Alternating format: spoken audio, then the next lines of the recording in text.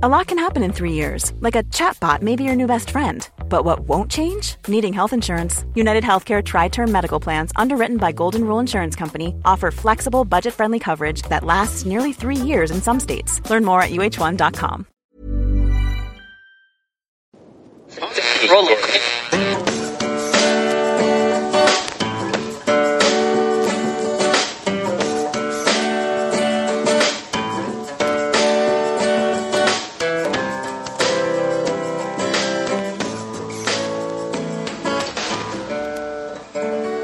Acting as moderator for tonight's broadcast. I'm your moderator, Chris Paul. Let's be reasonable. My guest today is Michael Krause. Michael is a former Marine captain and foreign policy analyst, an attorney. And what else am I missing, Michael? Mercenary. That was the one. Mercenary, yes. I take pride in that one. I like that you take pride in that. Most people, I think, would not wear that label as a badge of honor because, you know, when you hear it in these old period pieces, it's always like that guy who's kind of out for himself and not down with the country's cause. Of course. Well, mercenary has a negative connotation, obviously. Really, it means professional soldier, right? Basically, yes. That you're not affiliated with the uniform of a nation-state military. You are hired gun. Now, the problem with it is the vast majority of operations overseas involve what we refer to as contractors. But a contractor is basically a mercenary. So your time in the Marines, how long were you there? And then where were you in the world? 5 years active, 7 years inactive. Afghanistan, 07, 08. Then I started working for the State Department in 10 through 12, and that was in Iraq, northern area, up near Kurdistan. Well, actually, it was Kurdistan, operating out of Erbil. Before that, right when I got out of the Marines, I did a stint as a mercenary doing anti-piracy operations off the Horn of Africa in Somalia. And this is not software piracy or music piracy. This is real piracy. This was 15 to 30-year-old Somali pirates armed with PKMs, AK-47s, and RPGs trying to take your ship. Wow. So, and, you know, when I first went over there, I was actually hoping it was going to be a little more Pirates of the Caribbean Johnny Depp, but it was actually extremely boring. We only got actually attacked once. A couple warnings. That's the definition of boring.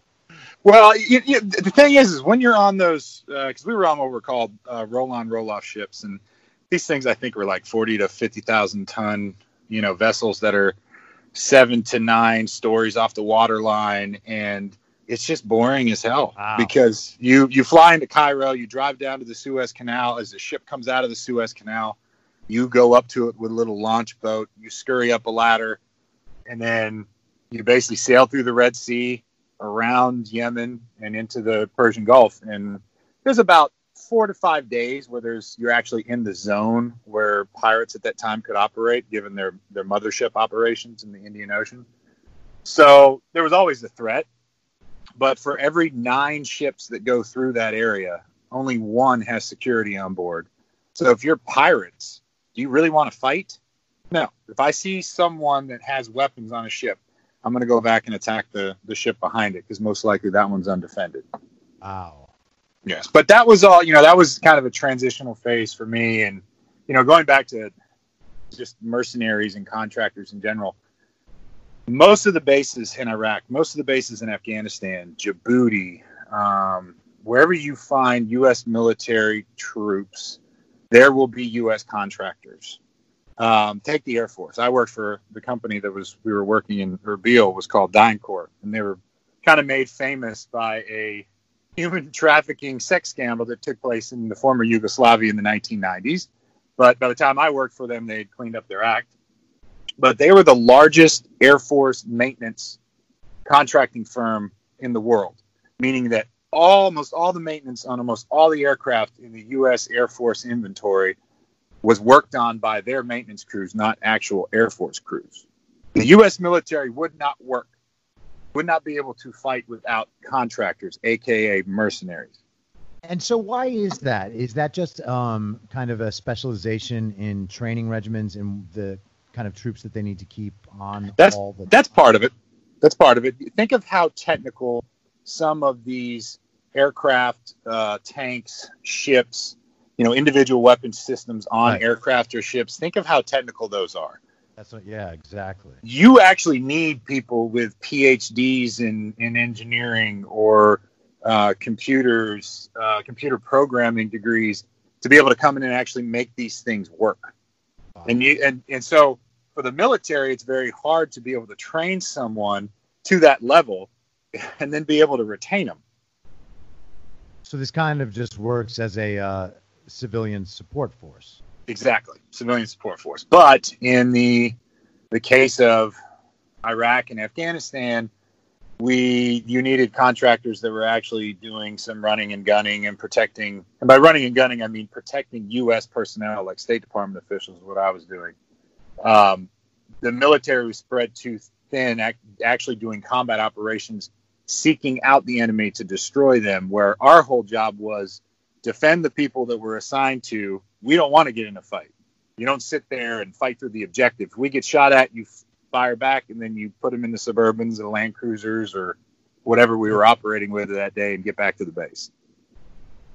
All right, great. Well, all that's insane, and I'm sure we'll come back to some of that soon. Okay.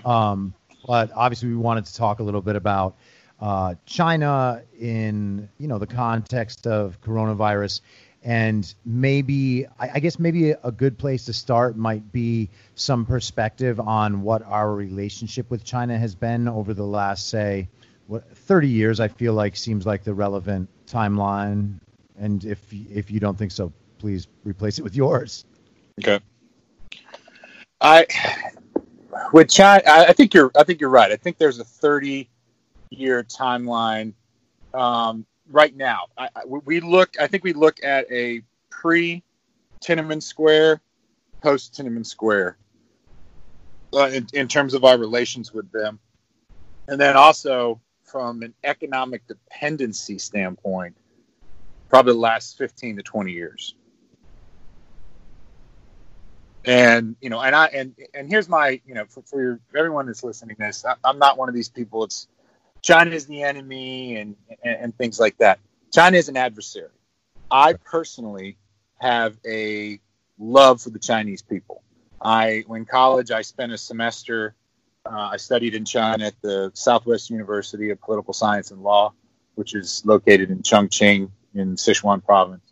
I would go down and make my own noodles down on the corner after class and things like that. Like, I love the Chinese people. They're industrious. They're kind.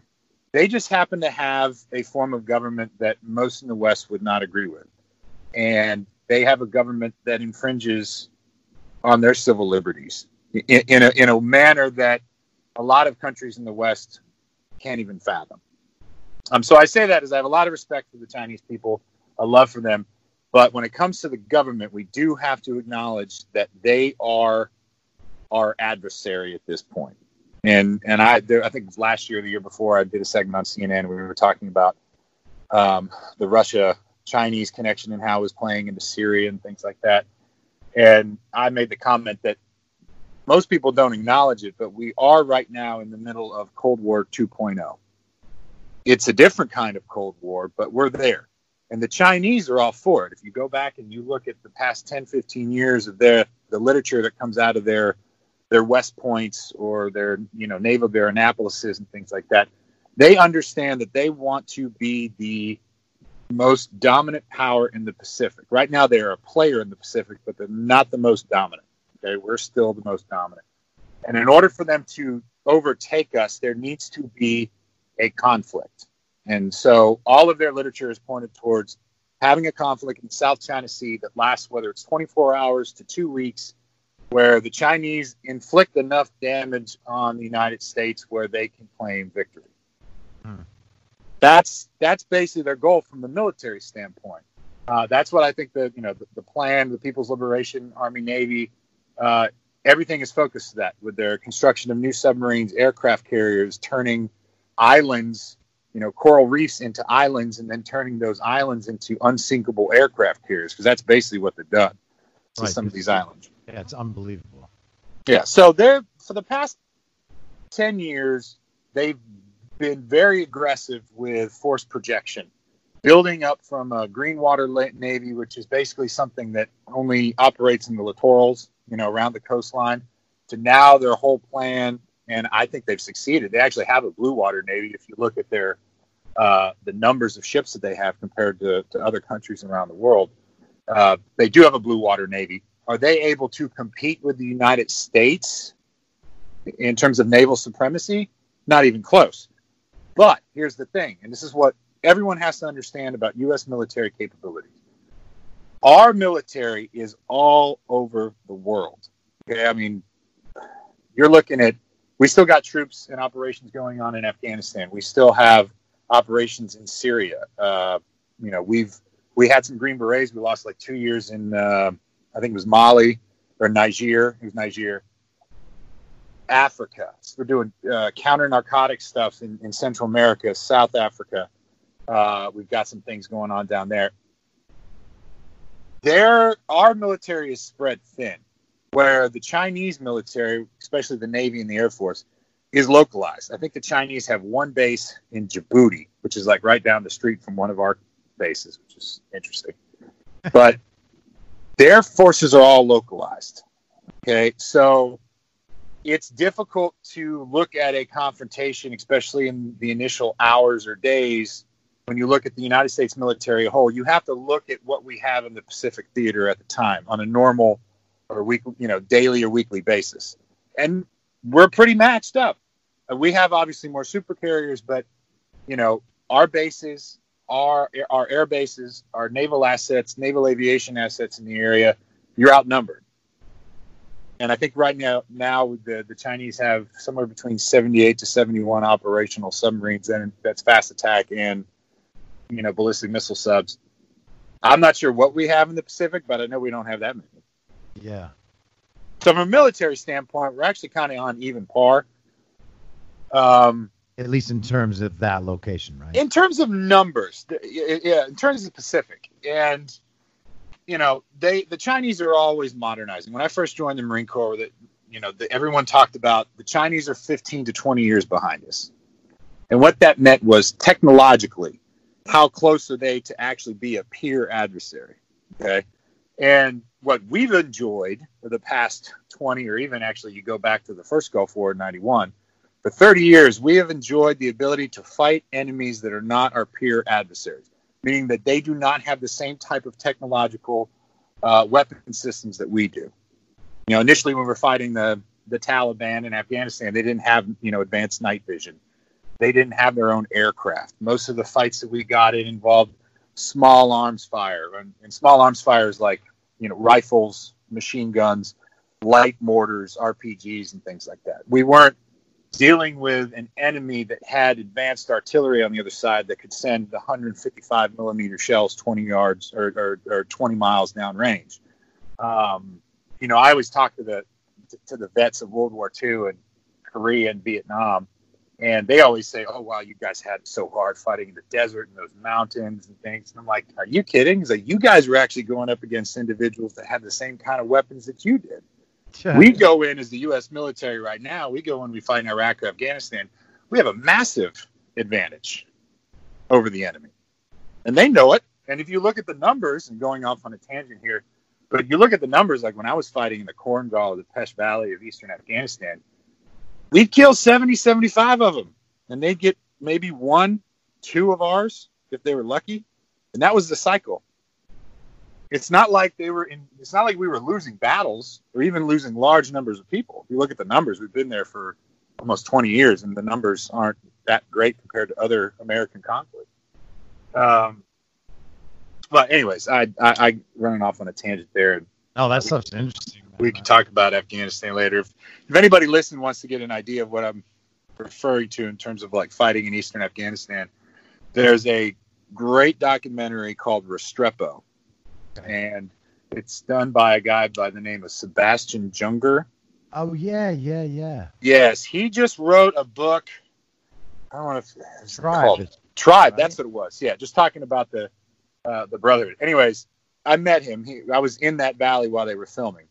So we actually went on some of the same operations together.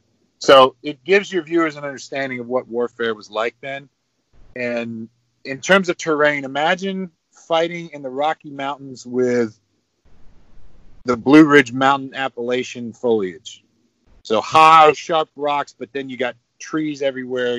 You may not see the enemy until you're 30 yards away from them, kind of thing. So.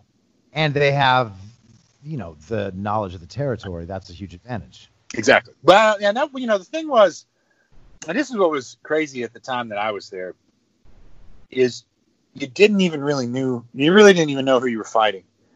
They grouped everyone into what was called ACM, Anti-Coalition Militia, and the coalition was the Afghan national government, the United States, and whatever NATO partners were operating there at the time.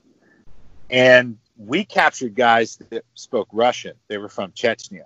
We captured guys from Saudi Arabia. We captured guys from Southeast Asia, like Cambodia and Filipino and stuff like that. And you're like, what are you guys doing here? Like, we didn't even, yeah, exactly. It was funny is at the time I still knew a little bit of Russian because I'd studied there. And the captured Chechens started talking amongst themselves, and I guess they didn't expect anybody to know Russian. And I said like one line, like, hello, my name is whatever, and they both shut up. But but that was this, and that was back in 2008. So what were all of them doing there, though? Just fighting the United States, as wow. The phrase that was coined, the great, we're the great Satan. So, well, that's lovely. Yeah. So, anyways, that's so that's my background. So, anyways, getting back to China, and this is something obviously you and I have chatted about is the Hollywood influence in China, or China's influence into Hollywood. Going back in this 30-year span that we're really trying to talk about. So I don't really want to get into, like, most people listening know what Tiananmen Square is. They really don't want to get into that. We all know it was horrible. We know they covered it up. We know the official numbers that they released were not the official numbers. And I think the world had a really bad response back then. But it was at the end of the Cold War, and it was the new global order that was taking place and whatever.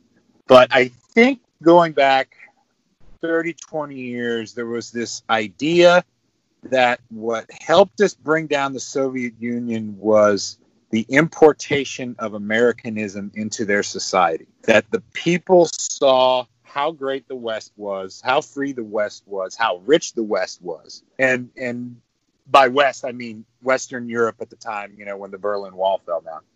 And that infected the Soviet system, and I think helped bring it down. So I think that there was this idea that if you can get into the Chinese market, have them embrace more of a capitalistic economic mindset, which they did, and bring in things like Hollywood movies, the NBA. A big thing when I was in China back then was Britney Spears. Bring cultural Americana, whether we agree with it or not.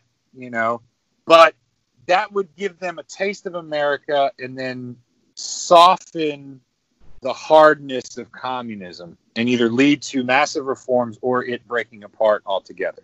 Now, whether some studio exec or some business owner that wanted to put a manufacturing facility outside of Shanghai in 1998 or 2000, that was their main reasoning.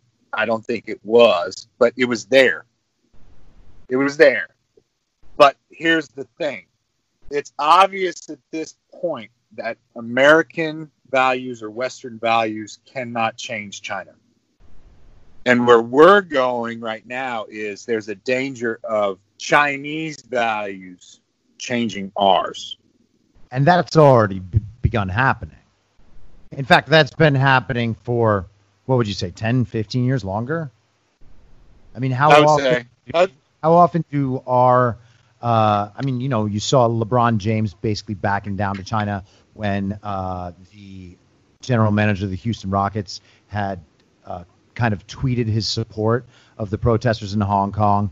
You have our film and television industries, our entertainment industry, making edits to what is ostensibly American artistic product and doing that at the request of the Chinese Communist Party. So do you want to say something to that? Oh yeah, and that's the thing, and that's going back to what I was saying is for decades, the media, politicians, business owners, league owners, everybody said that opening the Chinese market to U.S. products, sports, entertainment is going to lead to our values democratizing them, meaning bringing them closer to our political mindset of democracy and freedom. But everything you're talking about, it turns out Chinese authoritarianism and censorship was imported back to the United States. Yeah. And has infected our corporations, our business leaders, and our artists. You know, one artist, actually, which you were talking about, like changing scripts and censorship, Quentin Tarantino was the only one that I know of in the past year or two that didn't bow down. Because remember, they wanted him to change Once Upon a Time in Hollywood. They wanted him to change a couple scenes with Bruce Lee. Yes. And he said, I'm not going to do it. You know, and look, whether you like his movies, which, by the way, I thought Once Upon a Time in Hollywood was phenomenal. Yeah, me too. He's a true artist. He would not do that if the U.S. government came to him and said, hey, we want you to change this scene here, you know, because it makes one of our folk heroes look bad. And good for him. You know, to get this out there, because, you know, when you start talking about looking at China as an adversary, and then we're going to get into, you know, the coronavirus and everything and the massive blame that can be laid at their feet. People associate with you, oh, great, here we go. It's one of these right-winger, Trump, MAGA hat wearing. For the record, I've never worn a MAGA hat, nor will I. But we're going to give people facts, okay? And the facts are the facts, whether you like Trump or whether you like Biden. So when it comes to China, you have to let people know that you're not aligned with the right when you talk about this, because people on the left will dismiss you. And to anybody listening, I'm not a Republican. I'm not a Democrat. I consider myself a constitutionalist. I believe in more freedoms for more Americans. And, you know, having law degrees, that doesn't make me the smartest person on the planet. Most of the people listening are probably going to be smarter than I am. But I understand that in this country, you have to look at rights through the lens of the Constitution, not your own personal religious beliefs.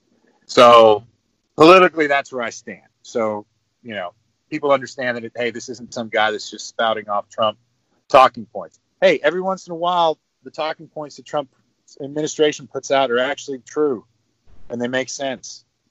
That's one of the most toxic things about how everything has become polarized. Like, things aren't wrong just because Trump said them, just like things aren't wrong because Democrats say them. Like, things are only right or wrong because they map onto reality. Exactly. And some of this is, I mean, we're talking about a communist party, a communist regime, and they use this stuff. They use American culture as propaganda against America. Is that an overstatement of the situation? No, it's not. If you look at especially the past 30 to 60 days, what has happened in the U.S. media, I know CBS had done some of it, Newsweek. We're starting to see some opinion pieces in the Washington Post and New York Times that are mirroring this as well, where our media news sources are putting out the media news clips from the Communist Party. It's legit. Like, they're talking points from the Chinese Communist Party that are put out. Our media grabs onto them and almost prints them or broadcasts them verbatim. Why? Because they think it hurts Trump.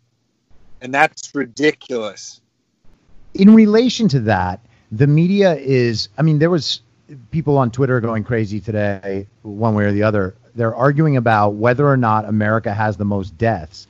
And one side, the left side of this, or whatever you would say, the people who they believe in the line that the corporate media is telling them about all of this, they actually believe that the United States has the most deaths, and they are arguing that the United States has the most deaths and that the United States had the worst response to this. Now, that makes no sense on its face because the United States does not have the most deaths per capita, and some of our allies do. I mean, I think Belgium is in the worst situation right now. They're certainly not our enemies. But China's not even reporting what has actually happened there. So the pretense that these stats as we know them right now are what's actually true, that China's had, what, like 3,000 or 4,000 deaths, we know that's not true. 100% we know it's not true. No, if you believe the Chinese data, you're the most naive person in the world.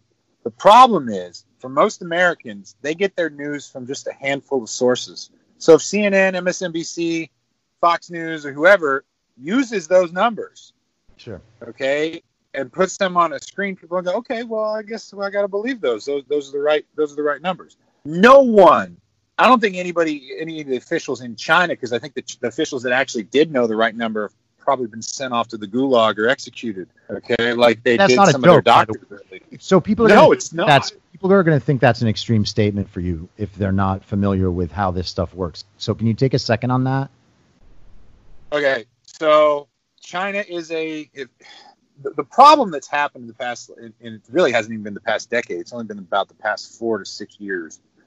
There's been this romanticization of socialism and communism, okay, especially on the left.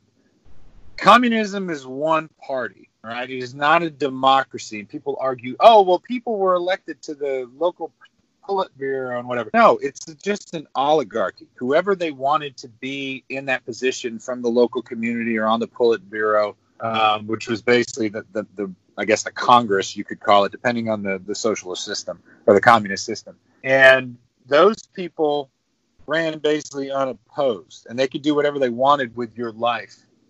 Okay? And so when it comes to crossing the line against the communists in China, they will make you disappear. You will, and that's what's happened. There were doctors, okay, early on that raised the alarm, and they're missing. Like, I read the articles in November, December, and January, back when the media actually gave a damn about this stuff. Doctors are missing because they raised the alarm, and they said that the official Chinese numbers weren't right, and the government made them disappear. All right? That's where we're at. So it's difficult for me, as being a Western man, Western world, listening to any data that comes out of China and say, okay, that's factual. And aren't they estimating now? There was an article in Foreign Policy this week that I think that we both talked about. They believe that it could be up to 640,000 cases that they've covered, right? Yeah, exactly. That was the new number that came out. I don't think that's even accurate. What I've heard from friends in Washington, a friend who works in the administration, another one works at one of the letter agencies, they believe that any official number out of China could be anywhere between 3 to 10 times what it really is. So on the low end, we're looking at 600,000. It's probably closer to 1.8 to 2 million.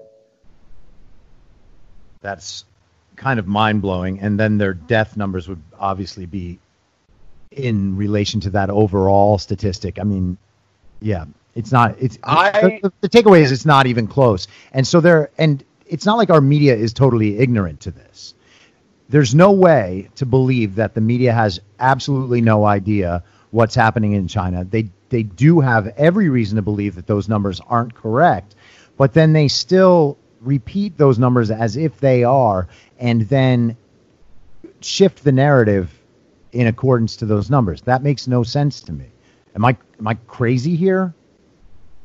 No, that's what's taking place, and I believe that it is politics. Early on in January, February, there were still major news organizations, Vox, ABC, Washington Post, New York Times, had articles about how the flu's worse than coronavirus. The only thing that's spreading faster than coronavirus is the fear of it.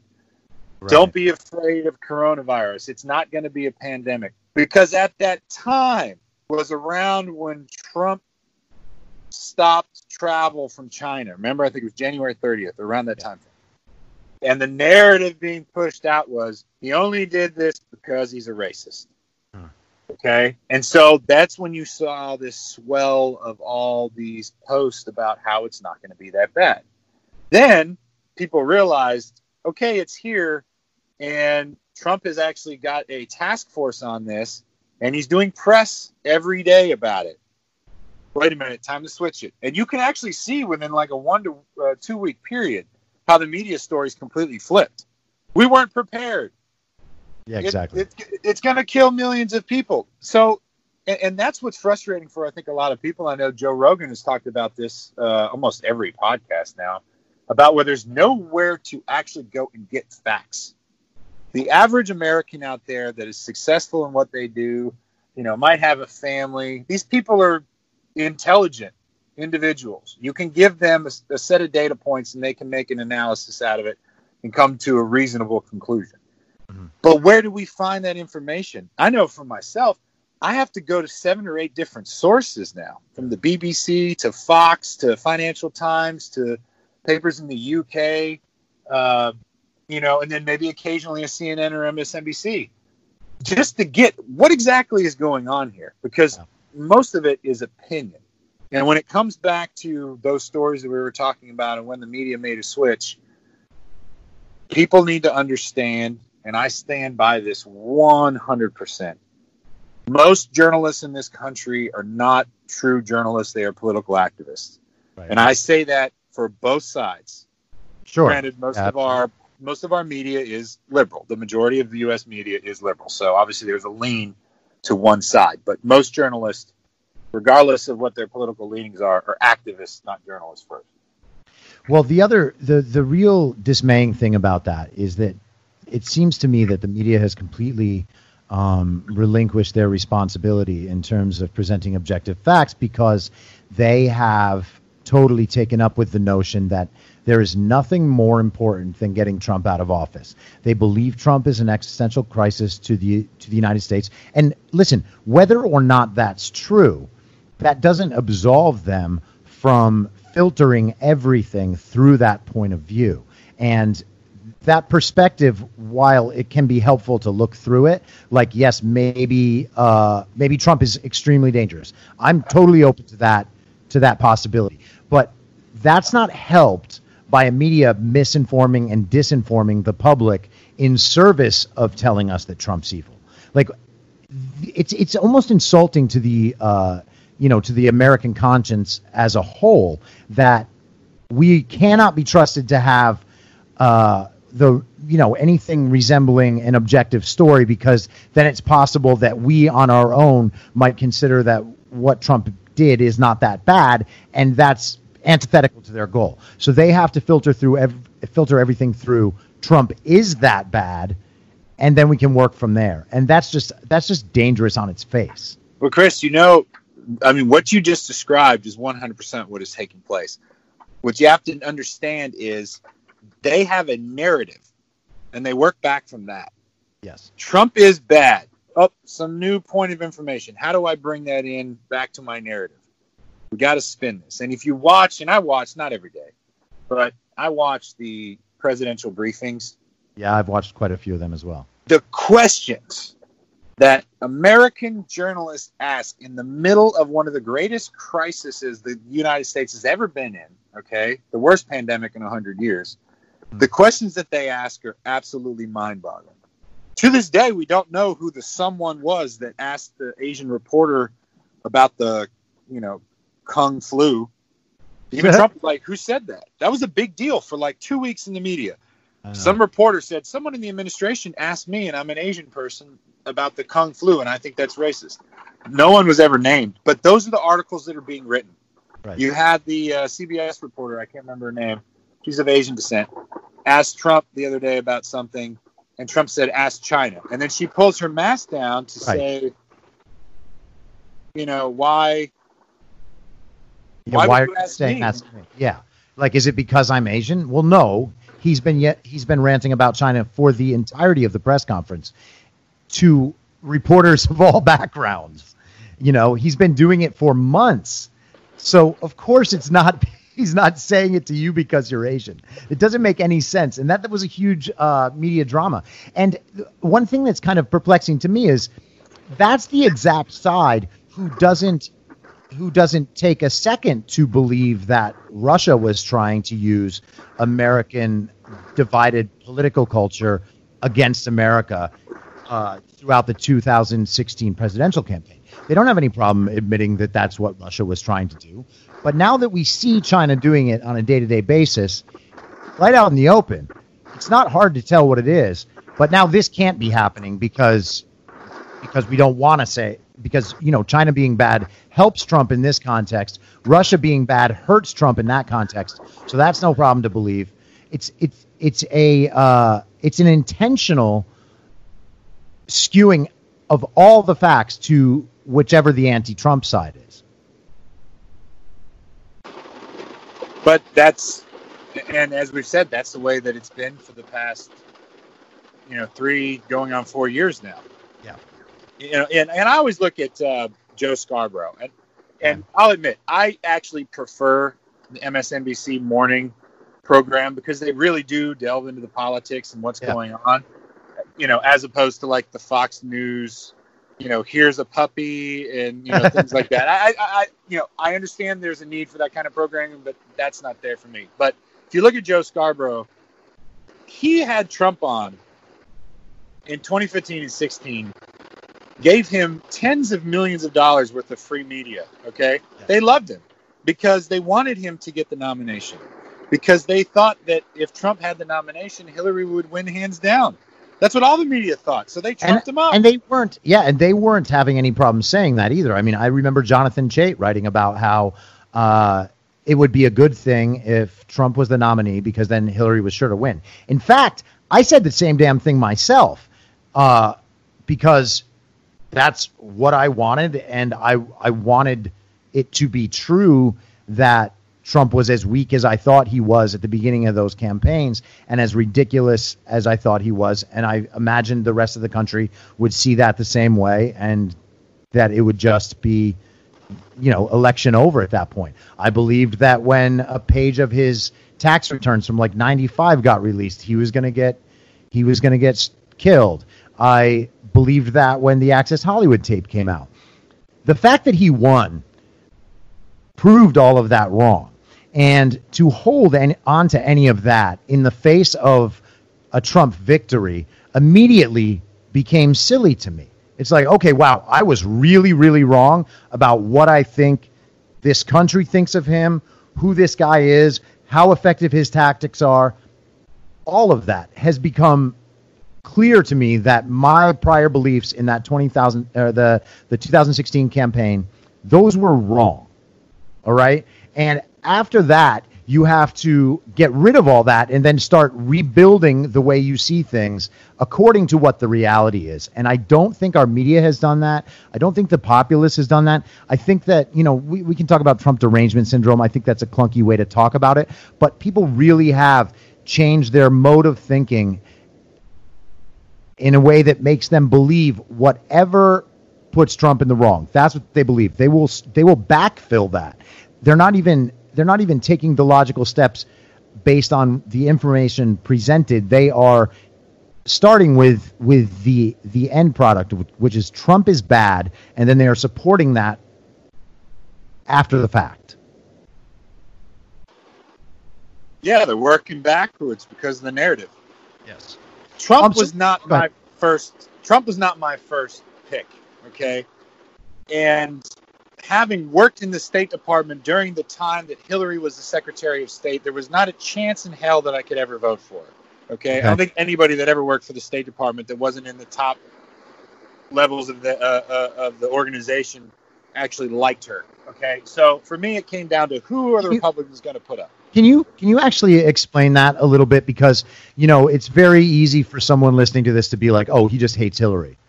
Because that's apparently how we process things now. But what would you say the mood and the point of view from the State Department, what was that at the time?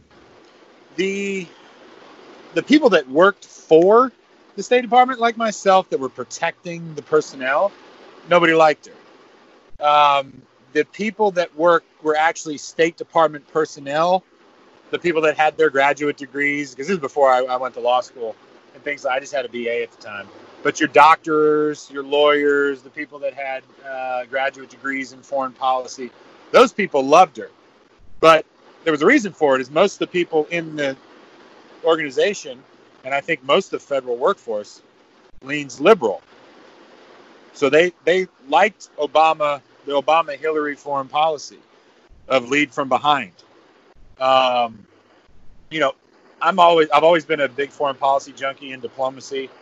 So I studied, obviously, the Obama administration with it because he was my commander in chief for 2 years. But I did not like the way that we were conducting foreign policy under the Obama administration. And we can get into like talking about the Iran deal to, allowing Russia to take over Crimea. Not that there was much that we could have done there. To, I think, his biggest geopolitical mistake of his entire 8 years. Okay, Michael, we just got cut off for a second. I think you were saying Obama's biggest geopolitical mistake in the 8 years he was in office was Syria, without a doubt. Syria. I don't think there's an objective individual out there that can look at Obama's view and policies that he implemented in terms of around the conflict in Syria. He failed. There's no other way to say it. Can you provide a little context for that? So what he did was he basically set up a red line where it was, if this is crossed, the United States is going into action. Yes, he set up the red line when the Syrian civil war, which was part of the grander Arab Spring, is what they called it, from Tunisia all the way down through Egypt and other countries in the region. There was this new birth of independence and freedom movement, so to speak. Well, there were protests. There was a crackdown in Syria. Part of the army split off and then was fighting the army that stayed loyal to Assad, and a civil war erupts. Then chemical weapons are used. So Obama says, don't do that, and we're going to bomb you because you did, all right? And there's like a week of back and forth going on, and the United States positioning ships and aircraft, even though we have a lot in the region already. And we don't do it. Why? Because Vladimir Putin comes in and saves the day and says, and I'm being sarcastic there, that I will broker a deal between the United States and Assad, who is allied with Putin and Russia, and they'll give up all of their chemical weapons and not have a chemical weapons program. Just please don't bomb them. And Obama backs down. And since then, gas has been used multiple times. And when there was gas that was used, Trump actually bombed them. Right. But Trump actually enforced the red line. Yeah. So, but the other biggest problem was the refugees and everything that came with the conflict. The hundreds of thousands of people that have been displaced and the hundreds of thousands of people that have died. It's basically Yugoslavia, Bosnia-Herzegovina in the mid-90s. Okay, that's basically what it is. But it's in Syria, and nobody. And I've said this on CNN. There seems to be some type of reason in the West when there's atrocities that take place in Africa or the Middle East, whether it's a truck bomb in Somalia or this in Syria. Most people in the West just really don't give a damn about the death numbers. Mm-hmm. I hate to say it, but people do. We're also kind of told that all the conflict there is the fault of America in the first place. Well, yeah, but that's one biased way to look at it. And obviously, if you really want to delve into why we are dealing with what we're dealing with in the Middle East, we got to take it all the way back to the fall of the Ottoman Empire post World War I. Mm-hmm. That's how far back you got to do it. When you have the declaration of war by Osama bin Laden against the United States, I think it was like a fax he sent in like 1997 or 1998. He mentions the fall of the Ottoman Empire and all that stuff. So what took place back then is having a direct impact on what we're dealing with now in the Middle East. But anyways, back to Syria. The not taking a tough stand against Assad and therefore allowing Putin to come in. Obama helped create, or I mean, not, you can't blame him completely for it, but he didn't stop the greatest humanitarian crisis so far of the 21st century. And is there a realistic way he could have stopped this, or was this kind of conflict always baked into the cake? I think they could have stopped it back the right. Yeah, in his second term, it could have stopped it. I mean, and it would have been. Look, it would have been. And I say this as someone that has seen war, I understand war, I despise war, but I also know that sometimes war is necessary. That in the short term, this sharp, quick military operation is going to, down the road, save hundreds of thousands of lives. It's the argument that is always used against the bombing and the dropping the bomb on Hiroshima. Okay. Yes, it is horrible that many people died. It's also horrible that hundreds of thousands of people died in Nagasaki. But the bombs had not been used. The United States and Allied invasion of Japan would have resulted in millions of deaths, not just a couple 100,000. That's the way you have to look at it. So, yes, Monday morning. Am I Monday morning quarterbacking President Obama? Yes, I am. It would have been smarter at the time to launch a strike and help the Syrian rebels remove Assad, even if we didn't really know who the Syrian rebels were, because they were a group of like 6 different factions, all with different desires and different goals. Maybe 3 of them are actually good, and 3 of the other ones are what we've been fighting in the Middle East for 20 years, the fundamentalist Islamists. You don't know, but it would have been better to remove Assad and then allow one of these rebel groups to take over, and hopefully you'll be able to start some type of fledgling democracy. Because people don't understand, Syria is a dictatorship, and Syria has been a dictatorship for a very long time. Assad's father was the dictator before him. So that's what we're dealing with. And yes, that's what I think was the greatest. Besides the Iran deal, that was Obama's greatest foreign policy failure, was Syria. Part of the story we got at that point was that it was said that the Republicans tied Obama's hands in his ability to do that in terms of the powers that he had to enact war there. That doesn't play for you? No, not at all. Because Trump didn't consult with Congress when he bombed Syria. That made Nancy Pelosi mad, but he just did it. He used the War Powers Act and the powers that are given to the executive branch to use military force. So, but how do you feel about that in context? I mean, that's not constitutionally, that's not what's supposed to happen. Congress should be authorizing the use of force. It's up to Congress to authorize war. And there's that gray area.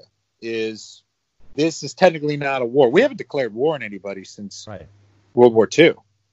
We never declared war on North Vietnam. We never declared war on Saddam Hussein's Iraq. Hell, we didn't even declare war on North Korea and China during the Korean War. So are those military operations then in a way unconstitutional? I mean, and I'm not saying... Some people look at it that way. Yeah. Some people do. I don't look at it from that lens.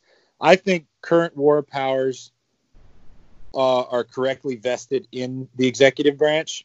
The problem is when we get into whether being used in one way and they're not being used in another way, or the change of administration, they're used here, but now this administration views them as illegal, or goes above the previous administration's actions and things. Look at everyone got mad about George Bush, and we're taking it far now, back pre-2008 with his drone policy, right? Using autonomous drones, UAVs, to surgically take out enemy targets. Mm-hmm.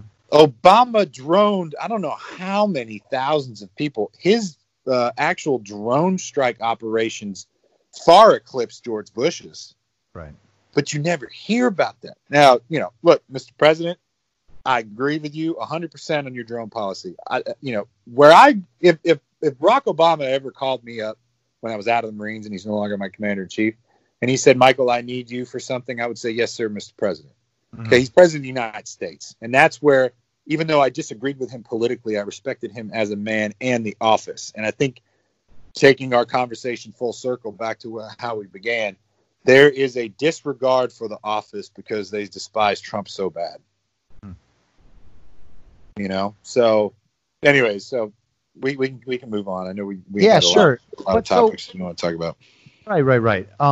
But that almost kind of gets us back there, because the way that things are influenced, it's basically, we trust that Obama was doing the right thing, regardless of whether or not he was stepping outside the bounds of the Constitution. Obviously, other presidents have done that as well, including Donald Trump. But the further we drift away from a Congress that has accountability, weighing in on these decisions, and moves toward an all-powerful executive, I mean, it's my view that that's just a dangerous road to go down, and I guess you could say that we're already pretty well on the way down that road. But where does that leave us now with China? Because it's easy to imagine that America has always been all-powerful and always will be all-powerful, and that these conflicts in the world are a result of our misbehavior. And I'm not saying that there's nothing to that view, but it just doesn't really map onto the world now. We actually do have enemies and adversaries and rivals in the world. They have goals that they are trying to achieve that are antithetical to the goals we're trying to achieve. And eventually that will result in some kind of conflict, whether it's economic, the way we've seen in China. And, hopefully that doesn't get to be military, but these are still real conflicts that exist in the world. Like, China is not our friend. It doesn't matter that we exchange money, and, free traders and, globalists. I'm not trying to tie any judgment to the word globalist, although we can talk about that. But it seems to me that there's a certain naivete there in the fact that they are willing to, that our public in general is willing to believe that these countries have our best interest at heart. And that's clearly not true.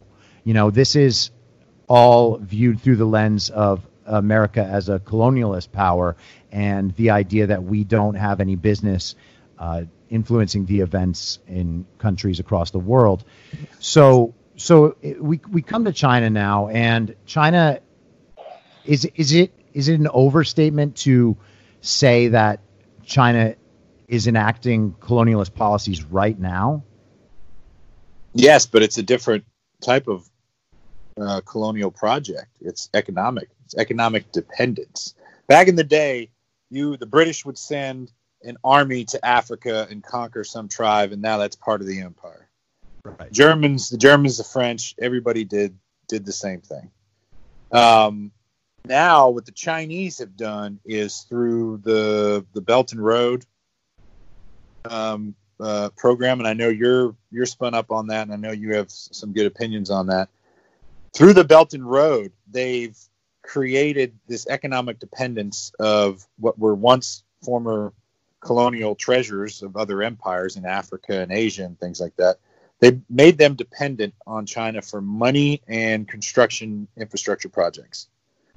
And you can argue, okay, this is just like the 50s, 60s, and 70s between the West and the East, United States versus the Soviet Union, and how there were proxy wars and we were giving international aid to countries in Africa. So was the Soviets, because we were basically vying for their love. Which side of the Iron Curtain are you going to fall? Are you Warsaw Pact or are you NATO?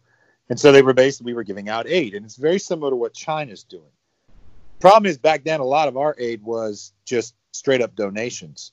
The Chinese are saying, we'll do this infrastructure project and we'll give you the option to have this really amazing giant loan that you're never going to be able to repay back. But we'll give that to you. Okay, now we're buddies. That's well, dude, I'm dumbing it down a great Sure, amount, but that's basically what it is. So it is a form of economic colonialism. And they're expanding around the world, trying to make themselves a power player in different regions of the world. Yeah, it's exactly what the Chinese want to be.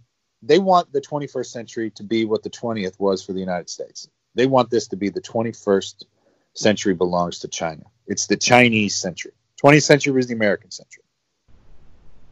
The 21st is going to be the Chinese century. And that's what they're focusing on, and that's what they're trying to do. And that goes back to what we were talking about with their military capabilities, and all their focus is on defeating the United States in a short, sharp war in the South China Sea. And with their infrastructure build up in different countries, whether it's northern Italy, whether it's Iran, this is basically for their benefit. They're moving industries to these places. They're moving infrastructure to these places so that they can eventually reap the strategic and financial benefits of having their infrastructure in place there. Yes, is that accurate? Yes, it's twofold. It's having that benefit of the infrastructure project, the finance aspect with the loans. There's a benefit going back to China. Now, these other countries see the benefit of an infrastructure project, a new highway, a new railway, a new power plant.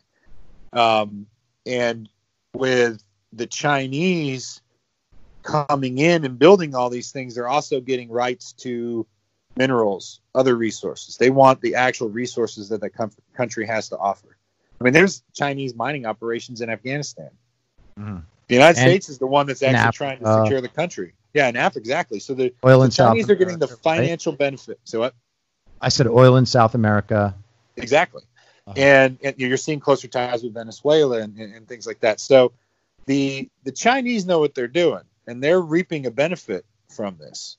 And it is like the old colonial system where, yeah, you may bring in some infrastructure because you're the main country, but you're also taking all the natural resources. You own the natural resources. You're not giving it to the people. The Chinese are doing the same thing.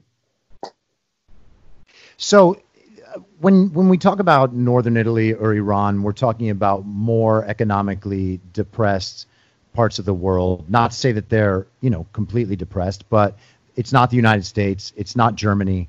It's not the UK, or at least it wasn't the UK. And so the way that they are trying to move into some of those, into more economic superpowers is through 5G. Yes. Huawei, they were trying to set up the 5G infrastructure in the UK, and the UK basically had approved that. And I think now they've backed off that, right? Yes. But do you know why they backed off? Well, I mean, I don't know the exact reason now. My understanding was that we wanted them to back out of it because China would then have the infrastructure, the communications infrastructure would be Chinese, and then they could easily co-opt private communications between the UK and the rest of the world and gain an intelligence advantage there, if I understand correctly. Yes, that's it. And basically, because of that, we threatened that we would no longer share intelligence with them. With the UK. With the UK, which is like it's basically like keeping a secret from your big brother that knows everything. We are that close. And so, but we threatened to withhold that. The UK is part of the Five Eyes intelligence community, right? Can you explain what that is for a second? It's basically it's us, the UK, Australia, Canada, right? I think it's Canada as well. We basically are very open to our intelligence sharing with those countries. What comes into any one of those countries tends to get filtered around all of them. So think about like the Allied Intelligence Command during World War II. All the nations together, we had basically our own intelligence apparatus. It's very similar to that. So what they know, we know, mostly. I would probably say that 90 to 95% of all intelligence that's gathered between those countries gets shared with each other. And I'm sure there's some guy that works at the NSA right now that's laughing his butt off because he's like, oh, it's actually only 30%. This guy doesn't know what he's talking about. But that is what I would estimate it to be at. So very close relationship. So for us to threaten to cut that off showed the UK, wow, the Americans are really serious about this. And yes, Huawei is a threat. It is a threat. When you have a foreign company building your communication infrastructure that's going to be used for the next 10 to 30 years, you're opening yourself up to a lot of espionage. Mm-hmm. And if you could go back at the heart of the Cold War, let's say 1980. Okay, 1980, everybody's got missiles pointed at everybody, and you tell them, by the way, the Soviet Union is going to come into the United States and build our next generation telephone system. People would have run you out of town. Right. There's not a chance in hell that they would have allowed that. But we've allowed it we allowed it up until a certain point, and now we're like, hey, wait a minute, we're raising the alarm. Sure. And other countries, are starting to think about that as well. Look at Australia. The Chinese are threatening. Mm-hmm. Chinese are actually threatening Australia with a trade war, trade embargo, because the Australians want an investigation into what happened in Wuhan province when the outbreak first started. So, I just want to mention the 5G thing again so that we can be very clear about what we're talking about, because there is, the 5G conspiracy theory that the towers are causing radiation and melting people's minds, and that there are even conspiracy theorists saying that the coronavirus was a result of 5G, all this stuff. We're not talking about any of that stuff. Like, wiping all the conspiracy theories off the table. The 5G is a problem because this is communication infrastructure that they have access to. And that is against our national interest, and it's against the other four countries. I think we forgot to mention New Zealand. So it's New Zealand, Australia, the UK, and Canada. Now, if it is impossible for us to run proper intelligence operations with our allies that we share intelligence with, if their channels of communication are compromised by a rival country, and that should be on its face pretty obvious. That part is not at all a conspiracy. So when we're talking about 5G in the context of this conversation, it has absolutely nothing to do with those conspiracies. And we're talking about Huawei, which is, like many tech companies in China, happy to steal intellectual property and patents from the United States and other advanced nations who are creating products that they want to copy and replicate for their own benefit without having to pay the people who have created these things. Obviously, that's just bad practice, from our perspective, regardless. But okay, so you got right to the Wuhan part, and I would love to talk about that because there was a dossier that came out. The intelligence communities had studied this stuff, and our intelligence community believed that there was a possibility that the virus had leaked from a lab in Wuhan, which is not the same as saying it was created there. And the other countries in the Five Eyes Alliance did not take as bold a stance on that. Now, we can talk about the influence that China has in the region with Australia and New Zealand. They are much closer physically. That presents a different problem to those nations who aren't the military and economic superpowers we are.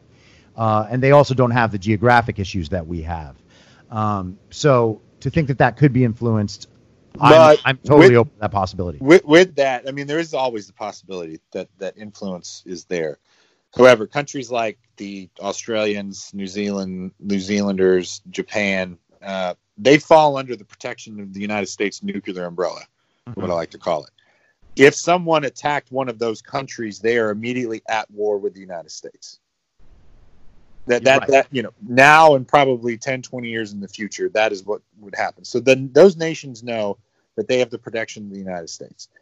But that's only in the instance of an actual military attack. Like, China is able to exert all kind of influence that falls short of an actual military attack. Oh, of course, yes, and we're seeing that right now. That's what's going on with other countries like Australia. They're threatening embargoes and things like that.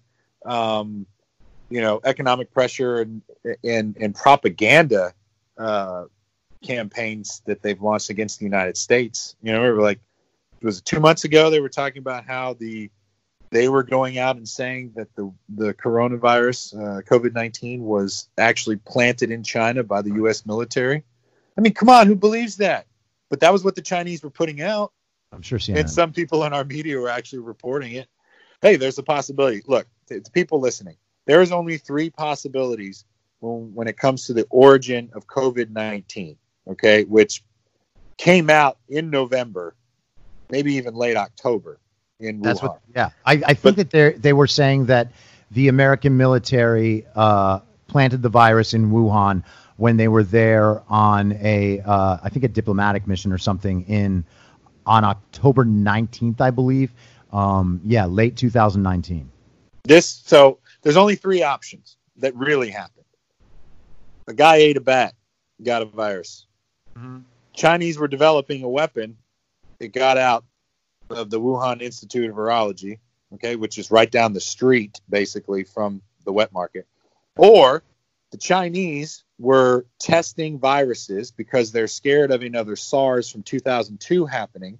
So they're actively trying to protect their population, and they're targeting viruses that they haven't found yet, like in the human population, but they're found in the wild. They're testing on it, and it accidentally gets out. Right. Now, me, I'm torn between 1 and 3, but I lean more towards 3. I think it was an accidental release from the Wuhan Institute of Virology. And it's interesting because people, for some reason, don't want it to be that. And, I just want to know what the right answer is, because that has actual foreign policy implications. If it was an accident in the wet market, that sucks and that's awful. And then we can talk about the wet markets, but that's not, I don't believe that's necessary. The only relevance to where it actually originated is how we respond, because the Wuhan Institute of Virology there had already been reports that it was not exercising the proper safety standards. These reports came out in 2018. And now we sit here in 2020 trying to say that couldn't have happened. I don't understand the motivation for saying that it couldn't. I mean, if the motivation is wanting to de-escalate with China, fine. I am totally of the viewpoint that we as citizens will not get a full story, and probably should not get a full story, because there's so much that goes on behind the scenes. It's funny that the media, I've seen this a lot, that they are downplaying all of these scenarios. If it's because they don't want that conflict, that's a whole lot different than Donald Trump saying that Xi Jinping is his buddy. He's doing things in an actual setting of international relations. There's no reason why our media, there's no reason to believe our media is operating on the same set of priors. Donald Trump has an entirely different job, and whoever the American president is has an entirely different job than our media does. So for them to try to act like what they're doing is also foreign policy, or when Donald Trump says it, he's being serious about his relationship with Xi Jinping, I don't understand how those things are so difficult to navigate for people.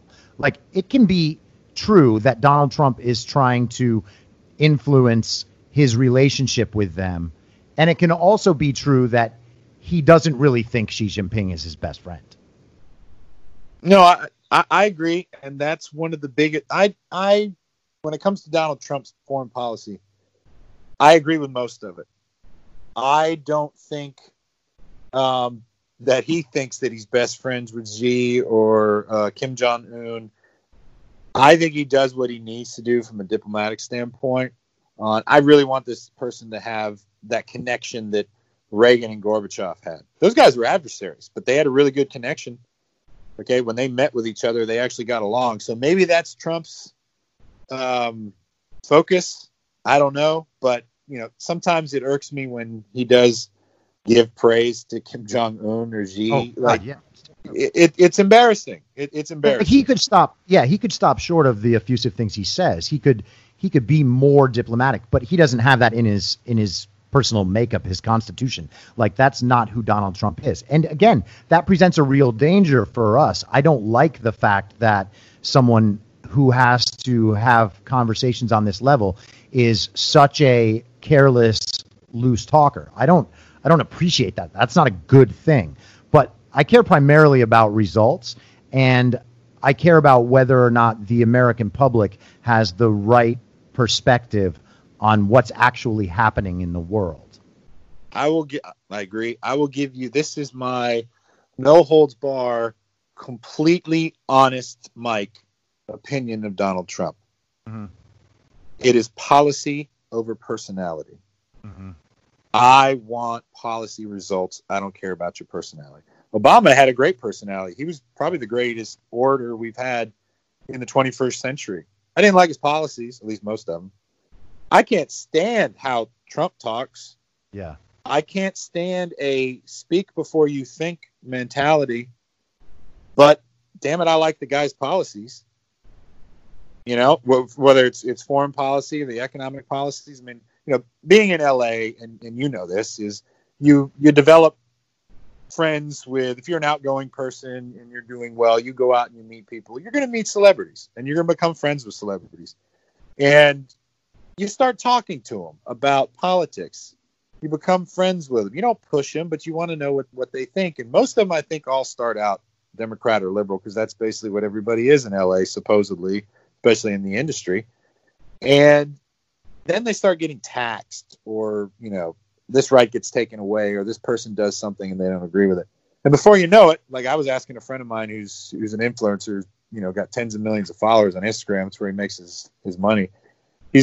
I said, what is the most important thing to you? And he said, well, it's policies. And for me personally, you know, who has the lower taxes? And I said, congratulations, you're a Republican.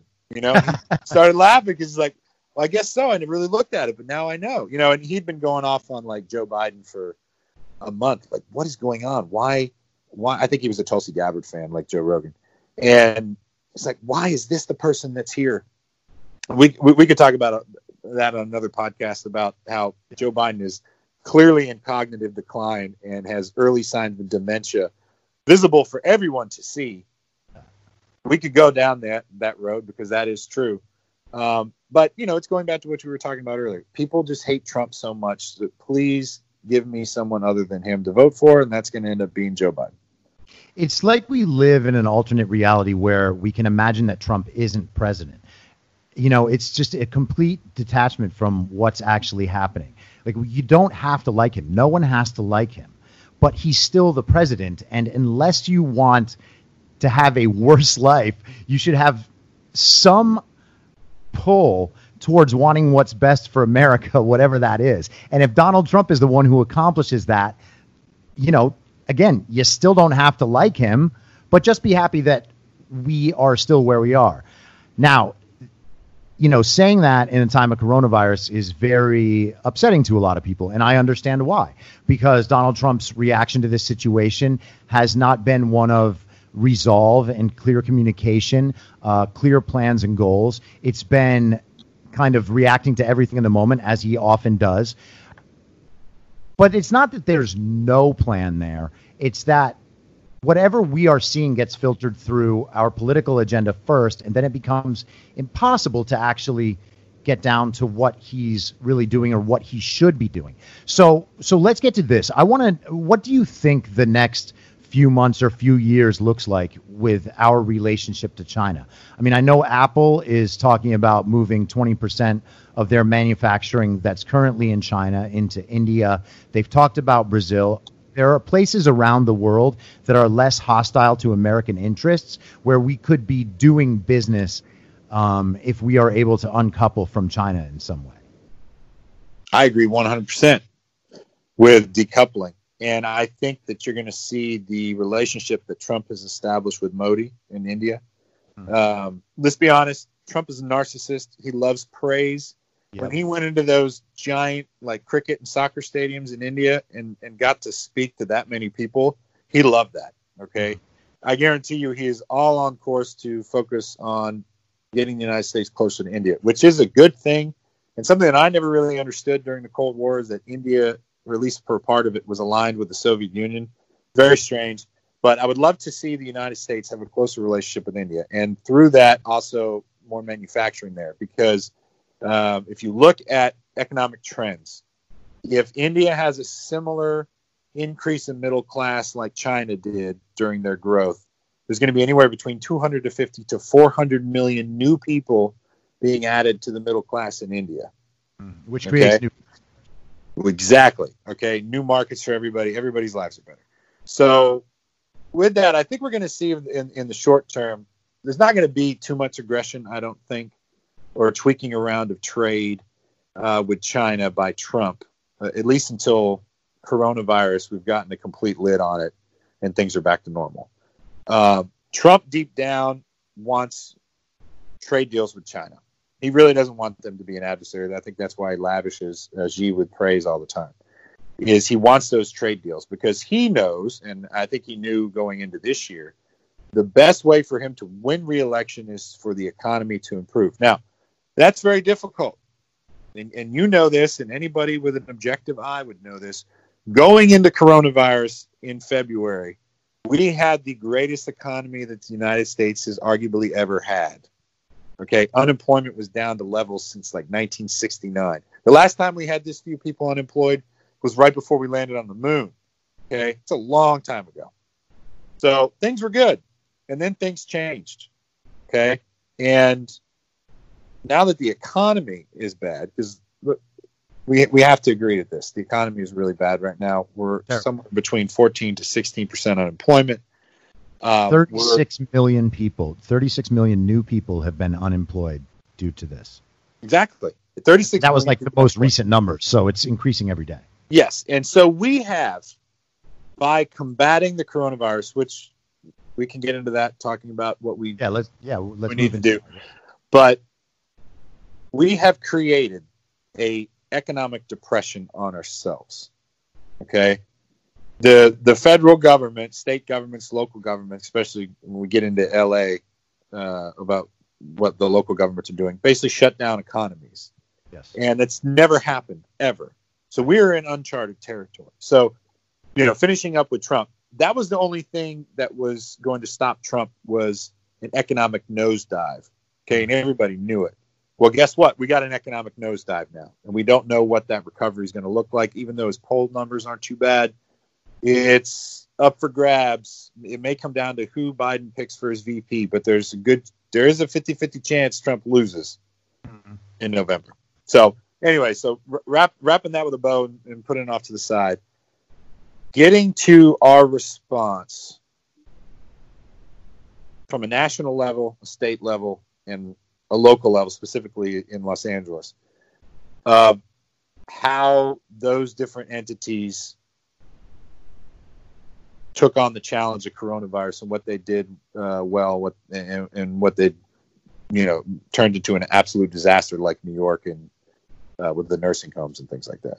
Right. So I'd like to hear your view on what did the federal government, individual state governments, and the local governments, which ones do you think did the best and which ones do you think did the worst? Well, I have I've been considering that quite a lot, and I have kind of a blame list, and I don't see Trump higher than 4 on that. I think the biggest party to blame is the American corporate media.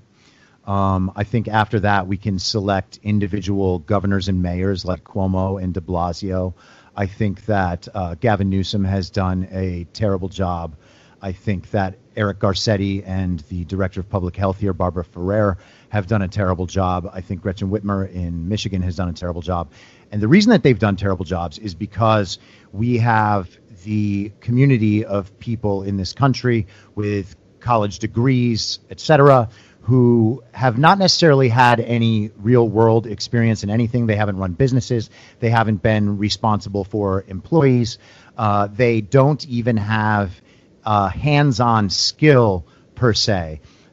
These are people who have studied particular subjects and specializations to an extent that's probably unnecessary for functional knowledge in almost anything. No, obviously this excludes people like Dr. Fauci and other medical people, But it does include the epidemiologists and the economists, people who have been projecting what is going to happen in these situations. And, we mentioned, the shutdown of an economy as being something that hasn't happened before. That's a critical part of the conversation, because we are the central narrative is that what is happening right now is that we are at the hands of a new virus, and that this is totally uncharted territory. And I don't think that that's true. I think on its face that that's wrong, because the world has had pandemics before. So a new disease in our society is not yes, it is a novel coronavirus. It is not a novel event. Shutting down the entire economy is a novel event. The Atlantic a few weeks ago described Georgia's reopening as an experiment in human sacrifice. 3 weeks later, now that Georgia has been open for 3 weeks, none of that has played out. We are, however, in the middle of an experiment in human suffering by closing down the economy. And there's no way that someone can realistically argue that this was our only option. I don't even see how you can argue that it's our best option. Anthony Fauci said it was our best option way too late, because, of course, we now know that the virus was here in late December. So we've lived for 3 or 4 months in this country with coronavirus in our presence, and it had no effect to that point. Now, my theory is, and I think that this theory maps onto reality really well. There's an article in Bloomberg for anyone who wants to see it. It's called "China Will Rack Up 3 Billion Trips During World's Biggest Human Migration." Now, the timeline on that migration was late January to the middle of February. 3 billion trips. And, the way that's measured, if I fly, I've said this on another podcast already, but if I fly from Los Angeles to New York and I connect in Atlanta, that's 2 trips. So 3 billion trips is going to be divided up by however many millions of people. But let's say each person takes 4 trips, 2 there, 2 back. So now we're talking about 750 million people moving throughout the world from the hotspot to the rest of the world. 750 million people in planes and trains spreading this disease in enclosed areas. And at one point, and by the way, all of these people are morally blameless. Like, I'm not morally blameful for spreading a cold I don't know I have to another person that I share a drink with at a party. Like, that's not me killing someone, okay? So there's nothing about the Chinese people or their migration that I'm saying is bad. I'm not saying it shouldn't happen. I think it's wonderful that their country has this thing where they all travel back home to celebrate the new year, and then they return to the places around the world where they live. I think that's a beautiful thing that modern humanity allows. That is wonderful. That allows cultures to move and spread and connect with one another. I love all of that. But as a purely practical matter, the number of people moving from that location, which was the hotspot of coronavirus, throughout the rest of the world, and then 3 weeks and 4 weeks later, we start seeing the deaths from coronavirus, which we know has a 25 to 40 day window.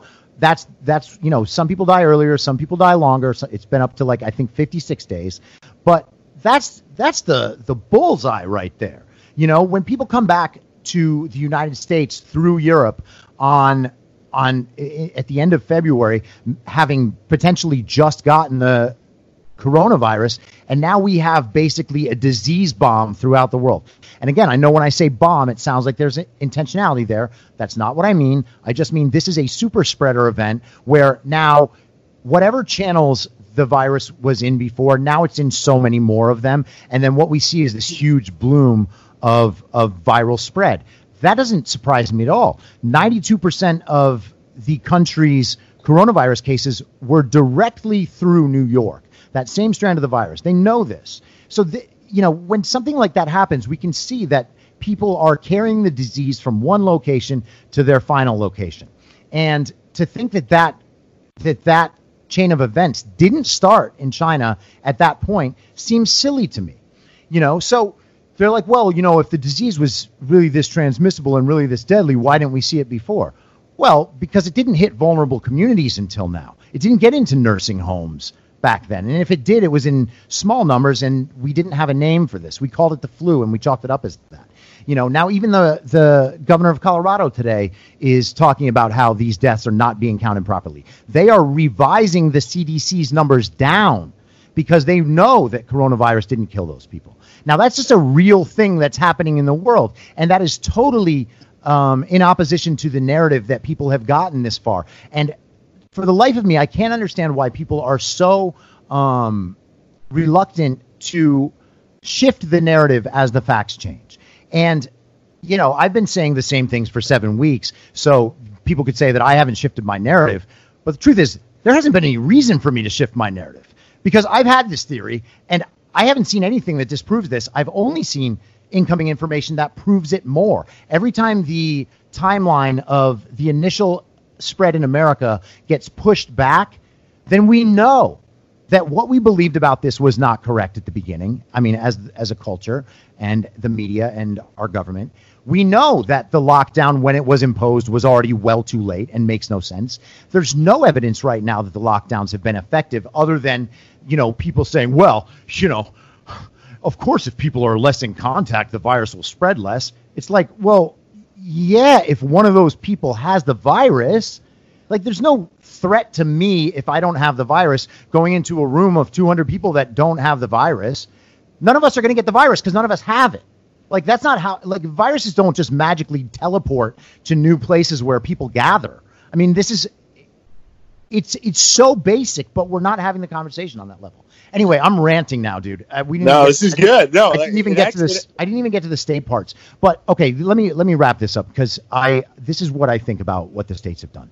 I think that the states were guided by information that these people, by their own constitution. I did a podcast where I call this collection of people theorists, and this has no designation to which party they're in. Although I think that the progressive liberal mindset is more in line with that, and it makes sense in their view of politics as a whole. They're kind of more accepting views toward systematic controls like socialism and communism. They think that these things are the best ways to govern people and run a society because the things they study say that they're that way. And right now we're living in the result of that mindset. We are, again, enduring an experiment in humanity right now. We have all been put into an experiment where the lockdown is what we're supposed to endure, and nothing like this has ever happened. It was theoretical at its base. And so we have somebody like Gavin Newsom, who is very much a California Democrat, and again, that's not necessarily a pejorative. It's a certain mode of thinking that is easily exploitable in a situation that is simultaneously so important and so unusual. When they decide that we need X number of beds based on a model that has now proven fantastically wrong, and now we have 10% of hospital and emergency room capacity in Los Angeles being taken up, and we have empty hospitals and empty doctors' offices. That was not the intention.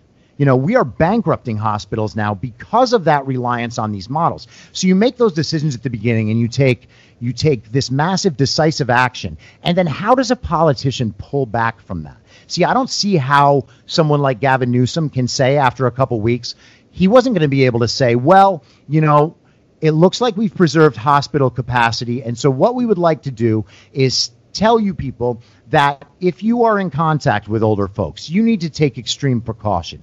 If you're someone who cares for them, you need to take extreme precaution. If you are one of those people, you need to take extreme precaution. But we are at a point right now where we know if people do get sick, they're going to have the care they need. And then the rest of society has to go back to work and continue. And see, when we're talking about American sacrifice and viewing it through the lens of whether or not somebody's wearing a mask, I think that that's got it all wrong. The sacrifice is that the rest of us go back to work and try to make this economy function as well as it can so that we have the resources to take care of people that actually do get sick, so that we have the resources to fund vaccines, so that we have the resources to make sure that hospitals don't run out of supplies on any level. And instead what we've done is we've gotten the worst case in both scenarios. We haven't stopped anybody from dying on one hand. In fact, we've increased it by, people like Governor Cuomo putting sick people into nursing homes where we know that these problems happen. At the same time, we have Gavin Newsom. There's a big scandal there. And it's not being covered. The first article came out today. I mean, you know, there have been little articles here and there, but there has never been like a scathing takedown of what Cuomo and de Blasio have been doing. And, you know, people are like, how do these people get elected? Well, it's like, it's you, stupid. You're the one who's getting these people elected because you're the media. You're telling other, you know, high-minded people how they're supposed to vote. And those people are so used to trusting, quote unquote, experts and trusting their side of the, you know, political divide that there's no questioning there. All of our moral and intellectual and political responsibility and thought has been delegated onto experts and politicians that happen to wear blue. And that is a terrible, terrible place for us to be. I think I just ranted for 20 minutes. I'm sorry. No, it's okay. It was good. What people need to ask, there's only one question we need to ask right now. When did flattening the curve turn into finding the cure? Okay. Yeah. The lockdowns were meant to lower the curve. And by the curve, I mean the models that showed that we were going to have 1 million to 2 million deaths in the United States. Okay. So lowering the curve in the initial wave of this thing somehow was stopped. And now we can't open up until we have a vaccine or cure. That's ridiculous. We lowered the curve. We allowed the U.S. healthcare system to not be overwhelmed. All right. So we're spreading out the cases over time rather than a huge spike where, as you said, we don't have the resources to treat. We can treat 100. Let's say we can treat 10,000 people a day in hospitals across the country. Okay. We can continue to do that for months. But if we hadn't had a quick little initial lockdown, which I argue should only have been 30 days, we may have had seen a huge spike. I don't think it would have been as high as those initial imperial studies out of England, the ones that showed the 1 million to 2 million deaths. I don't think it ever would have gotten that high. But that guy's been wrong about everything forever. Yeah. And I'm not saying he's incompetent in his job. I'm saying that his job comes with enough unknown variables that number not only can't be deemed the accurate thing that will happen, then we have a media that takes only the high number in that range. They'll say coronavirus could kill up to 2.2 million people in the United States. Well, what's the low end of his model say? You know, why didn't we get that? I don't know what it says. At least not from the media. But there's the thing. That didn't fit into the narrative. Exactly. That's why. That's why I didn't go anywhere. I people ask me this all the time, and I tell them that this is my point of view with where we are and how we should continue to fight the virus. It's about mitigating risk, people. Okay. It's not all one or the other. We live in the gray. Okay. If you look at the numbers that are coming out of California, I think they still have less than 3,000 deaths in a state with 40 million people. Those numbers are unbelievably small, especially if you look at like New York and all the, you know, the mess ups that they had. But the lockdown, the current lockdown, and keeping almost 40% of LA unemployed or not working at full capacity, that is insane. If you're looking at the data, I'm constantly told that we have to look at science for everything. I'm all for that, but I'm always told by the left when it comes to like climate change, look at the data. Here's the data. Okay. The continued lockdowns that are being enforced by Mayor Garcetti and by Governor Newsom, there is no justification based on the data. The only reason that you want to continue or support them with that is because of politics. That's all it is. It comes down. That's it. It's politics. Hey, guess what? Sometimes you vote for people and you may like that person, but they implement a bad policy. That happens all the time. Yes. That's where we're at. And the problem is, you know, now being so divided along partisan lines, it's like, well, I can't actually even hold Gavin Newsom accountable for that because me holding him accountable would give the governorship to a Republican, and we can't have that. It's like, wait, what are you talking about? Of course we can have that because the guy who's in there now just ruined our economy. I mean, what do you need a governor for if the guy that you want does the worst thing that can happen, you know? Well, in California, Gotta love it, especially Southern California. Los Angeles, for anybody that hasn't lived there, it's just a wonderful place. It's got such a great energy and wonderful people. And what I have found is, while these people tend to go to the polls and pull the lever or press the button or whatever for Democrats, when you actually get to know them and you actually start talking about policies and what's important to them, as I said earlier about my friend that basically had the epiphany that he's a Republican now, most people that I've met out there are pretty moderate. Okay, their biggest sticking points were gay rights, and abortion rights. And even then, most of my friends that are pro-abortion rights are not, up until the time of birth. They're like, well, there should be a limitation. And the Supreme Court, the Supreme Court has actually said the same thing. So that's what we're living under right now. But those people tend to be in the middle. And if they were given, I think, fair media, objective media, and not spoon-fed a narrative from their side, I think you would find more would be willing to actually pull the lever for a Republican and say, hey, let's give this a shot. Now, I say that as someone that hates the binary choice that we have. I hate that the greatest country in the history of man only has two political parties to choose from. I've always said this: we're only one party away from communism. Okay? I don't like that. Now, people will argue, well, no, Mike, there's libertarians. Yeah, give me a viable libertarian. Yeah, but the United States... Justin Amash just dropped out yesterday. Yeah, what was he in for a week? He just wasted a bunch of donor money. That was it. Yeah, including mine. But if there was ever going to be a viable third party that could somehow shave off some Democrats and shave off some Republicans, and maybe have enough people in a certain geographical area to get someone to Congress, because you don't just run a third party for president. You slowly build up the party like they did back in the day, is Southern California. I think the people there are open-minded enough, if they're given the truth, they're given the right data, that they will say, okay, this is what I believe. These guys are not extremists, right or left. They're right in the middle. Maybe it's more conservative when it comes to economic things and foreign policy, but a little more liberal when it comes to social issues. Right. And I say that as someone that I was pro-gay marriage before even Obama was. Okay, because like I said when we first started, I look everything from the view of the Constitution. So I want, as I always say, more rights for more Americans. So that's basically where my policy is going to be. And I think the problem now is, even though gay marriage is the law of the land, okay, the Supreme Court is not going to rule against Obergefell, okay, which was the case that basically made gay marriage legal in all 50 states. That's not going away. That's a moot policy now. There is nothing that is going to change with that. So if you're someone that's on the left and your thing is gay rights, voting for a Republican is not going to change those rights for anybody. And I'm not advocating for people, because I say, look, as I've said, policy over personality. I focus on the individual. I've voted for Democrats in my life, up and down the ballot, from the national level down to the local. And I've done for Republicans. People don't need to just say, I'm voting for one part or the other. Okay, you do have to focus on the individual, because both parties have horrible candidates and people that end up being horrible in office. Look at Katie Hill, okay, was sleeping with her staffers. That's why she resigned. She didn't resign because of revenge porn, which I thought was wrong that someone did put that out there. But she resigned because there was ethics violations that congressmen can't do. And she did those, so she left.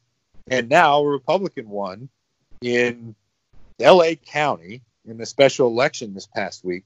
A Republican won in L.A. County, taking over Hill's old seat. Now, it's a special election, so there's going to be an election for that seat come November. But it's the first time since 1998 that a district flipped blue to red.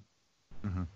Okay, now I'm not saying that's a trend in California, but what I'm saying is the people that I know, okay, in Los Angeles tend to be very open-minded, and there could be an opportunity for a change in how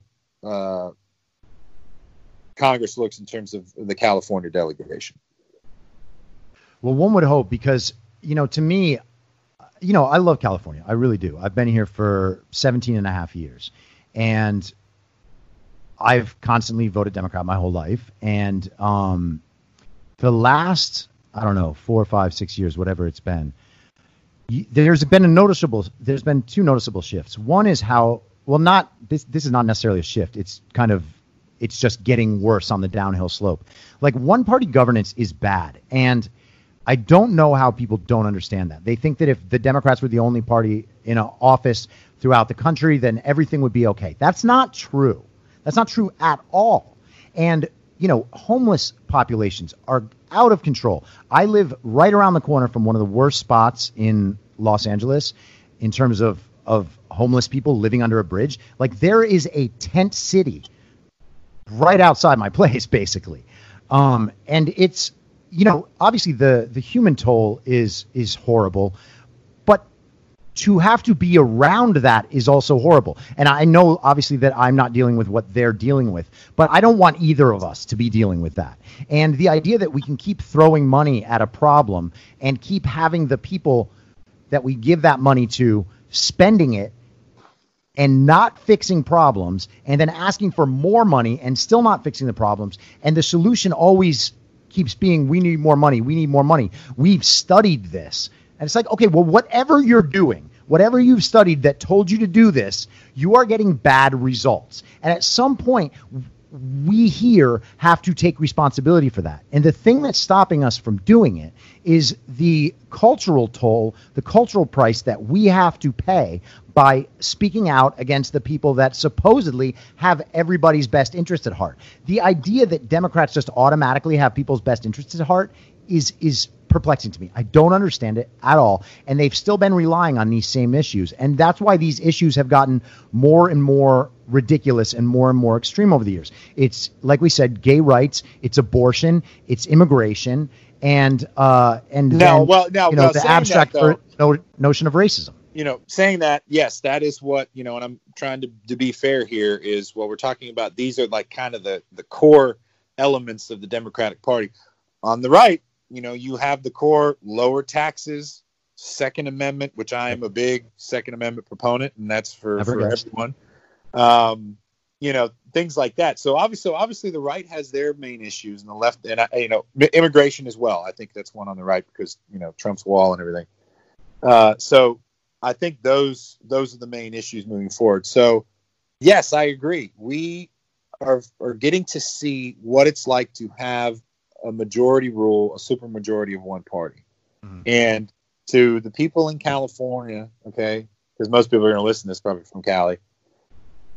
Do you enjoy where you are at right now? Do you like what's going on? Do you like that you have money that comes out, taxes that go to a high-speed train that originally was supposed to connect Los Angeles to San Francisco, and now it only connects like Bakersfield and Merced, I think it is. That's it. That's what the bullet train. Your money is going to connect Bakersfield to Merced. Billions, that's good. Billions and billions. Tens of billions of dollars. And I remember before all this started, there was an article that was talking about how Newsom was angry at Trump because the Trump administration denied a new loan that went forward to the high-speed rail project, and California was mad. Well, you can't get mad. California went to the government and said, hey, government, can you help us with some low-interest loans, maybe some grants, because we want to connect two of the greatest cities in America, Los Angeles and San Francisco. We want to connect it with a bullet train. How's that sound, national government? Well, government says, here, take a couple $1 billion. And then you're going to go back to the government and say, by the way, we're actually just going to connect Bakersfield and Merced. Can we have our billions of dollars? And the government says no. And then the media paints Trump as the bad guy, is against California. No, California is against itself. Mm-hmm. Okay? It is against itself. This California, specifically Los Angeles, is supposed to be the land of the American dream. Okay? Where anything is possible as long as you're not afraid of hard work. You can come in from anywhere in the United States and you can make a living and you can get big. Okay?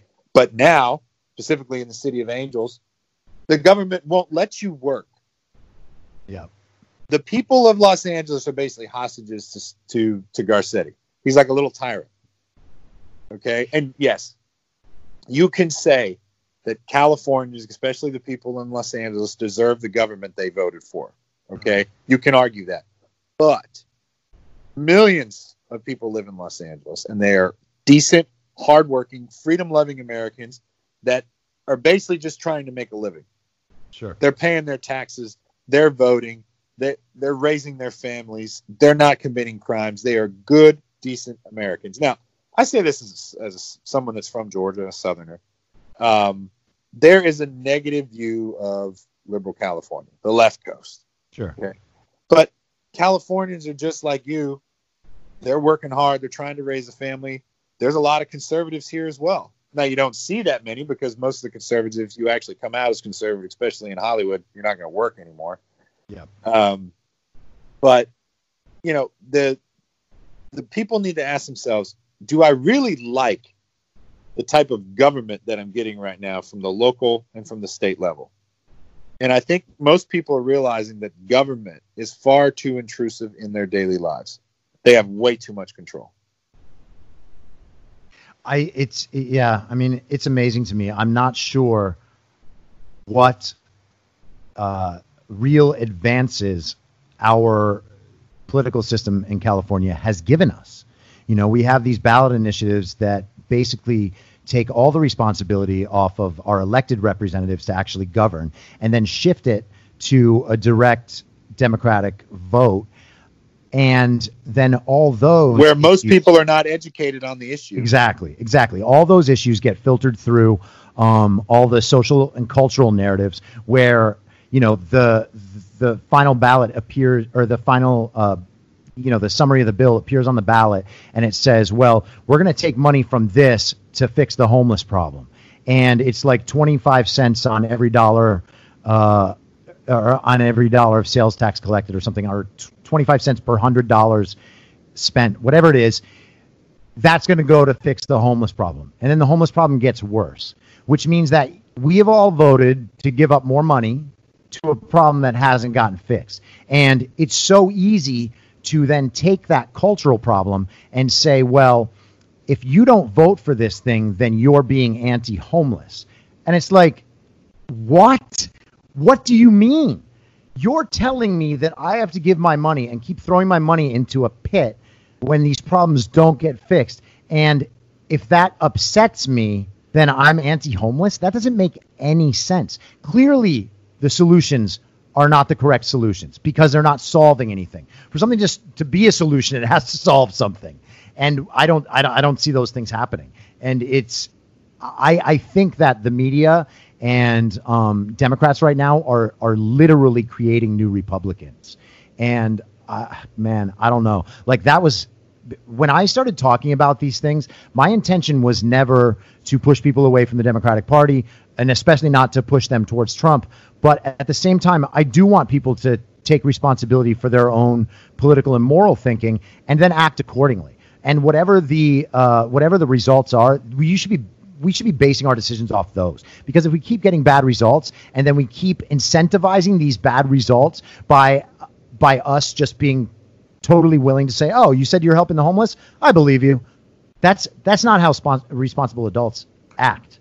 I don't understand. Yeah, I mean, whatever. No, look, and going on to Newsom, I mean, what's actually been reported by the LA Times, I think in the past 2 weeks, was he unilaterally got a like $1 billion contract for like PPE, personal protective equipment for the healthcare workers.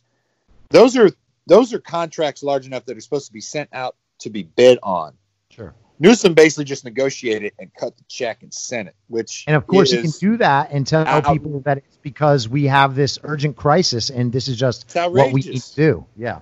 It's outrageous. And the problem is, you know, look at California as a whole, 40 million people. Okay. Right. What's LA now? The main area LA is like County 12, is 10 million and the city is 10 million. Okay. That's right. So basically, LA County has basically the largest population, I believe.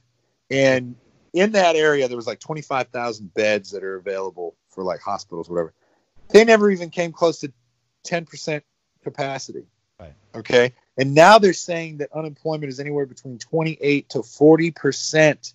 Yeah, in I Los saw Angeles. 28 yesterday, so it has to be at least that. Okay, now, and we're going back to the numbers earlier. California has 40 million people, okay? And we have 10 million in the LA area. We're only looking at 3,200 deaths, I think, as of yesterday. Now, New York, the city of New York, has 14,000 deaths. Now, that's because a lot of bad decisions by de Blasio and Cuomo, but it's also because they're stacked on top of each other in New York City, and people are riding the subways, and it took the city government 3 months to finally start completely disinfecting all the subway trains. 3 months after COVID-19 hit, that's when they started disinfecting the trains. Okay. So yes, there's a difference between numbers between what's going on in New York and what's going on in California. And therefore, California should not apply the same policies that New York is applying at all. It doesn't fit. And it's funny because, the other side of this debate was promoting a national lockdown, including Anthony Fauci, by the way. He said it on CNN, which, my problem with that is that takes away our political leaders' ability to actually implement the policy they want to implement. Because now we have, the Oracle Dr. Fauci telling us exactly what the proper prescription is with no attention paid to the downside. And now, my friend who was on, my friend Charles Galanis, who's a doctor, he presented the counterpoint to that, which I am fine with. And that's that, that's Fauci's prescription, and he's looking at that only from the medical point of view. It's not his responsibility to weigh the downsides, economically, politically, whatever. Fine. But when you say your prescription on national television, then you have tied the hands of the people that are supposed to be making that decision. And I have a real problem with that. And it's also odd to me that we're talking about the same set of people who absolutely hate Donald Trump, and now they want to empower him with a national lockdown. And so let's play that out. If Donald Trump had declared a national lockdown like they all wanted, like they thought was prudent at the time, then it would be on Donald Trump to declare the national lockdown over. And so is that the freedom that they want to? Is that what they wanted? Is that the position they want to put themselves in when they say that Donald Trump should enact a national lockdown? I don't think it is. And so why don't you have the responsibility to have the same thought process before you go up in arms about this being the right decision? That part, to me, is infuriating. And so now we have Gavin Newsom, who did take the responsible decision, right? And when does he say we're done? Never. When does this happen? Because we are in a situation where if Gavin Newsom says that this is over earlier than people are, culturally ready for it, then he looks like a fool, because the problem never happened on the scale that he said it would and that he believed it would. And again, that's not all his fault. He was working under the information he had. But how, as a politician, do you say, I got the biggest decision that I was ever tasked with completely wrong, but I was just going by the best data? Now, that's an excuse right there. That is an impenetrable excuse that you can say you were going by the data and that half of your population will take that seriously and say, yeah, Gavin was just going by the data. So, we can't really fault him for that. And it's like, no, there's not one set of data. There's not one set of data. There are other sets of data. And if he was going by those and taking those into account, as culturally difficult as that would have been in our media and our entertainment and our, Silicon Valley environment, he would have made a different decision, but he wasn't. He was working on the one set of data, the public set, the one that was repeated over and over again to people. And now we are stuck under these obviously wrong models, and we have no means of getting out where our leaders can still save face. And that is a terrible, terrible position to be in. You're right. They moved the goalposts, as we said earlier. Yep. When did flattening the curve? That was the whole reason for all the lockdown, was to lower the curve, not find a cure, not eliminate the virus, not wait till a vaccine. It was lowering the curve. Guess what, America? We lowered the curve. Congratulations, you won. Everybody gets a medal. Okay? We'll make it look like a little piece of toilet paper to commemorate the season. All right? I'm going to make those. Everybody's going to get one. Okay? Because, look, we did what we set out to do. we kept the hospital system from being overwhelmed. As soon as that virus left China, sometime in November and December, as soon as it left, it was too late. Mm-hmm. It was too late by then, okay? It was going to be here, and yes, we didn't acknowledge that it was here until like mid-January, but I guarantee you that thing was flying around the United States in planes in December. You know, we have a mutual friend, no one say his name, but he got sick in around February after he got done wrapping that movie. He had a horrible flu, worst flu he's ever had. Said it lasted like 9 days. Okay. And then he goes and gets an antibody test like 2 or 3 weeks ago. And, oh, by the way, yeah, you've already had it. He had coronavirus in LA in like end of January, early February. You know, so I mean, this thing had been spreading around all over the place. And that, you know, the Chinese are the ones to blame because they didn't lock down fast enough. That's what it comes down to. But, you know, getting to what you're talking about with how different states, different municipalities have implemented different policies. At some point, I think it does come into politics and how many numbers we can lay at Trump's feet during the election. Exactly, yeah. I think that's what it comes to. And that's why you saw the media going after Florida so much, you know, with DeSantis and, he hasn't closed the beaches yet and stuff like that. No one in the country has handled this situation better than Ron DeSantis. I mean, I don't know how anybody could even make the argument at this point that he was acting irresponsibly. His state is in the best position to rebound from this. Twice there were national horrors over people being on the beaches in Florida, and twice nothing has come of them. Like, what world do we have to live in where we can still stick to Ron DeSantis is the bad guy and Andrew Cuomo is the good guy? That makes no sense. If that is what you take from this situation, like, you're a stupid person. You know, that it at some point the things in your life have to matter beyond the theories that you have convinced yourself are true. And that's where I'm at in this whole thing. I think go ahead. I think it's, you know, well, I agree. It could be a level of stupidity. I mean, I'm not saying that they're actually stupid. But saying they're believing something very stupid. It's naive, and I think we forget how important the filter of bias is in our daily lives. How we see the world, how we perceive news, how we perceive other people, how they speak, everything like that. That bias filter, okay, can get people to believe some of the wildest things. And I think that's where we're at with this. And by the way, that's true for Trump supporters as well. They believe some fucking insane things. Yeah, I know. I have a couple friends that are like that. Yeah. God bless them. But, you know, it does, going back to policy over personality, I'll just leave it there.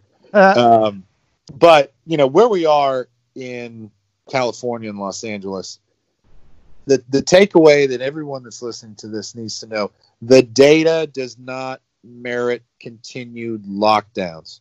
That's it. I don't care what some friend tells you that, you know, their 2 doctor family members said that we need to continue to lockdowns. It's not about getting cases to zero. It's about mitigating risk. We have to factor in the economic issues because we're fastly approaching a point where the economic deaths, and yes, there will be deaths because of a Great Depression, suicides, just general mental health, physical health, poverty increases deaths. We could create an economic depression that results in more deaths than the actual virus. Okay, so that is it's almost guaranteed to happen at this point. It is. We're basically in depression level data. Mm-hmm. The stock market and everyone is just waiting to see how fast they think the recovery could be. Because if we do get everything opened up and everything comes roaring back and we have 15% unemployment this quarter and next quarter it's down to like 9%, then people are going to say, okay, we're recovering. It's quick. It was a sharp depression. Maybe not. Maybe they won't even call it that. But we are there. Okay. And with being there, we have to take into account those economic data points and fit that in with the health data points. Okay. And I believe that municipalities need to be able to open up if they want to. And that's why you're seeing, you know, states open up. You're seeing Florida's governor, DeSantis, saying if you want to open up, you can open up with these guidelines. But harder hit cities like the Miami area are choosing to stay closed or at least limit, some of the restrictions as opposed to the ones that are, going on in California. So, it's federalism at work, people. Not everything is centrally administered from Washington, D.C. down. States have rights. Cities, townships have rights. Counties have rights. Okay, that's what we're dealing with. One shoe does not fit all. What's good for New York is not what's good for Atlanta, Georgia, or Topeka, Kansas, or Los Angeles, California. Okay? So one thing I've been saying, for 4, 5, 6 weeks now, I had a bunch of conversations kind of offline, but I really, truly believe, and this is one of the reasons why I've been screaming about this stuff for 6 weeks now, is that there is a possibility, a non-zero possibility, that we have completely overestimated the scope of this disease, that there will not be a spike in the summer or the fall, and that if there, there's going to be flare-ups. I am totally fine admitting that. But if there is not a big spike, then we get to a situation where the economy has been ruined, and Trump is not going to take the blame for that. Now, I would have preferred if Trump had a better constitution, that he could have said, I know everybody's scared right now, but this step is not the right step. And then, said flat out, I'm sorry, I know what everybody thinks. I don't believe that lockdowns are the best policy right now. But Trump's made it pretty clear he didn't want to lock down. And he said it in national interviews multiple times. So if the lockdown ends up inflicting what we know it is inflicting, and the disease never does, and by the way, this fits completely in line with what I was talking about with China. If what we had was a super spreader event, and that's what caused the spike, and not just the presence of the disease causing all of that, then we're in a situation where everybody who's anti-Trump forced the lockdowns, which has undoubtedly inflicted all this pain. If that spike doesn't occur, people are going to look at the media and at Democrats and say, wow, you got the most important issue of our entire lives dead wrong. And that is going to, people believe there's no opportunity for a Trump landslide here. I believe there is. Now, I wish that there was a more responsible Republican running against Donald Trump. I wish we had somebody like Ben Sass out there, or Nikki Haley. I wish we had a genuine conversation. Be the first female president right there. I think she probably will be in 2024. Right now. Yep. I'd vote for her. I would too. But I don't understand that they don't see that. It's like they don't see any downside costs. And that's what happens when you are so blinkered that the only thing you care about is whether or not Donald Trump is president for longer. And everything that we see happening has been directly or indirectly a result of that. So I know we're running super long. Let me ask you one more kind of more fun thing at the end of this and get your perspective on this, and then we can wrap it up. So tell me what you think of Space Force. I think the show on Netflix is going to be hilarious. Okay? But here's the thing. Since World War One, okay, there's been 3 dimensions of warfare. Okay, there's been the sea, and ships on the ocean, below the ocean, soldiers and Marines on the ground, in the dirt, and then the aircraft, whether it was dirigibles or biplanes, whatever. We dealt with that for basically up until the space race really took off. Okay, and I'll put it around like the mid 60s. Then came space, the 4th layer. All right. And it changed everything from a reconnaissance standpoint. You could no longer have the troop buildups like the Germans did before they invaded the Soviet Union, because the opposing country probably has a spy satellite looking at their borders.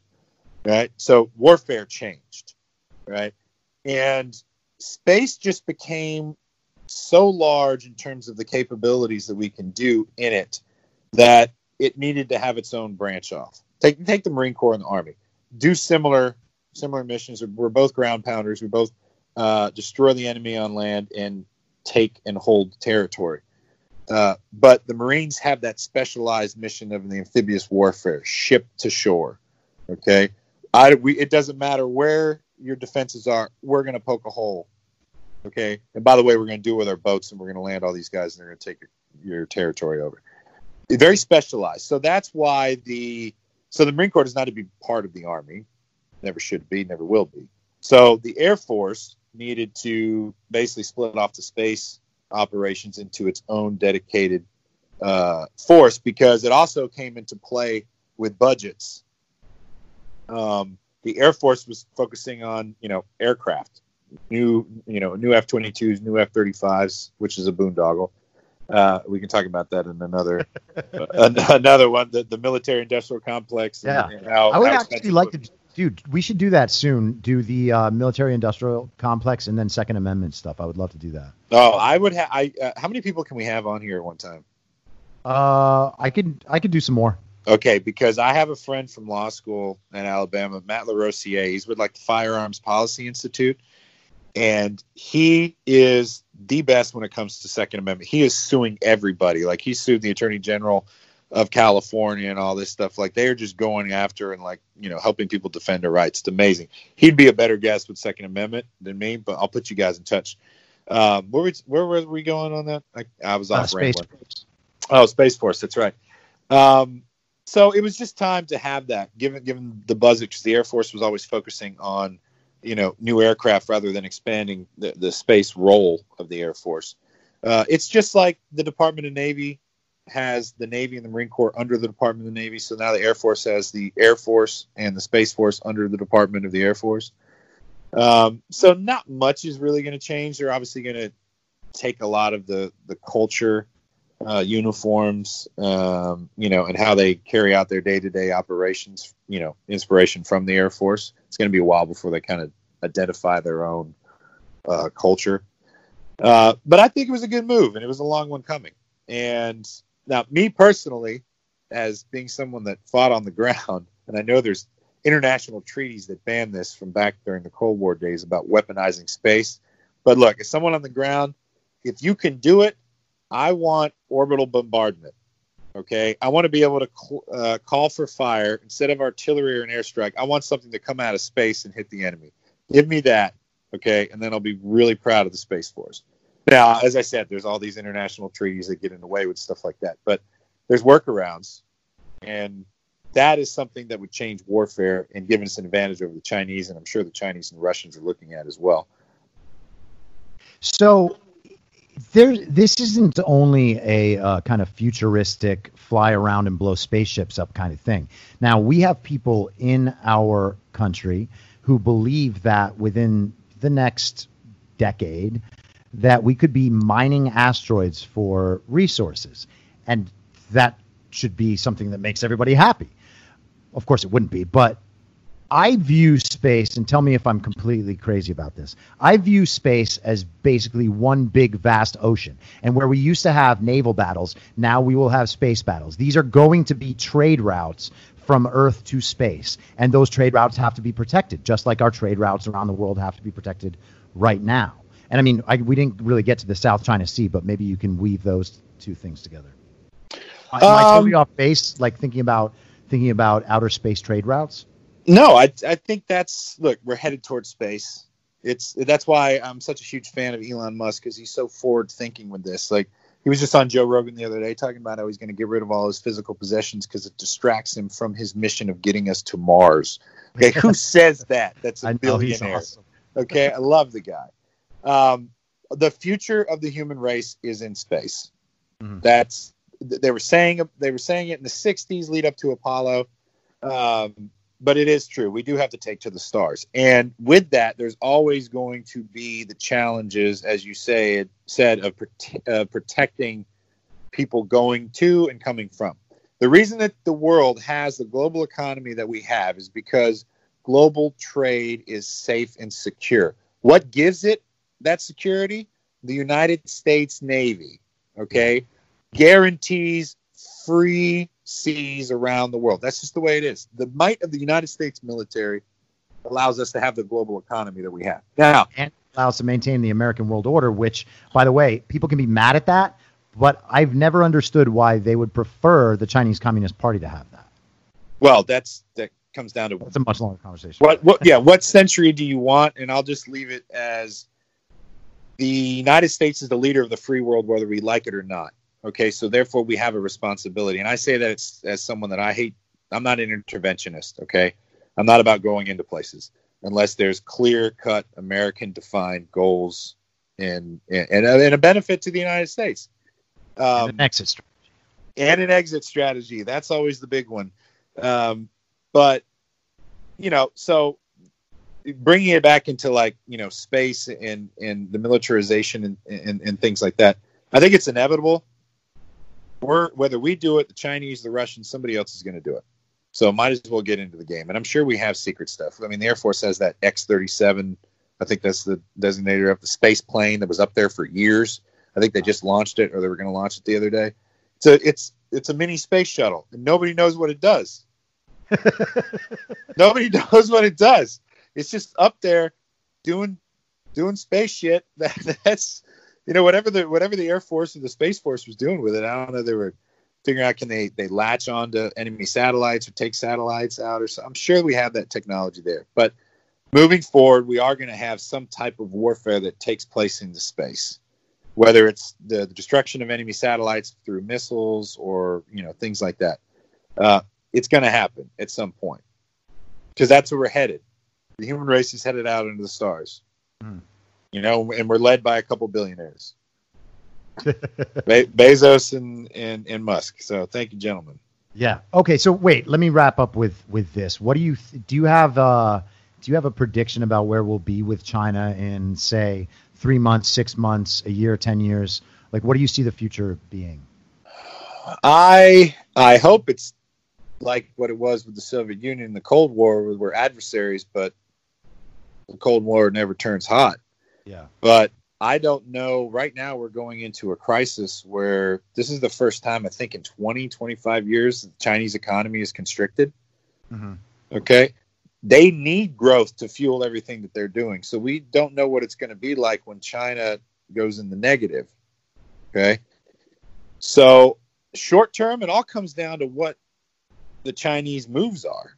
Mm-hmm. When this first happened, one of the first thoughts I had was, well, they knew their economy was going in the negative. So maybe they didn't contain the virus as hard as they could have, because they're like, look, we're going down. Might as well take the global economy down. Now, yes, is that a conspiracy theory? 100%. Anybody listening to this, don't go and say, I heard that Mike say this, so therefore it is. This is a complete hypothetical. But ask yourself, if you're a communist country with a big economy, and for the first time in 25 years, your economy is going to get smaller and mess up everything, and you have an opportunity to save the rest of the world from this virus, are you really going to do it? Are you really going to put forth 100%? Or are you going to put forth like 70 and maybe 30% gets passed? Because I think that's what happened. Mm-hmm. Possibly. Yeah.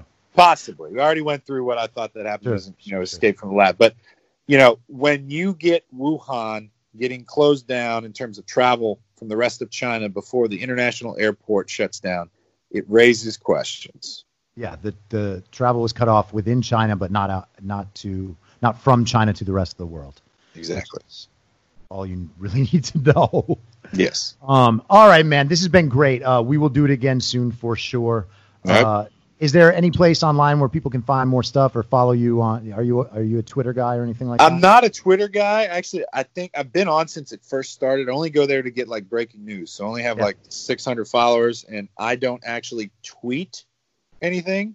So I'd be a very boring follow. I do most of my stuff on Instagram, and it's pretty simple. It's Captain Mike K. So how you spell Captain Mike and then K. Give it a follow. I'm like you. I'm pretty active in the stories.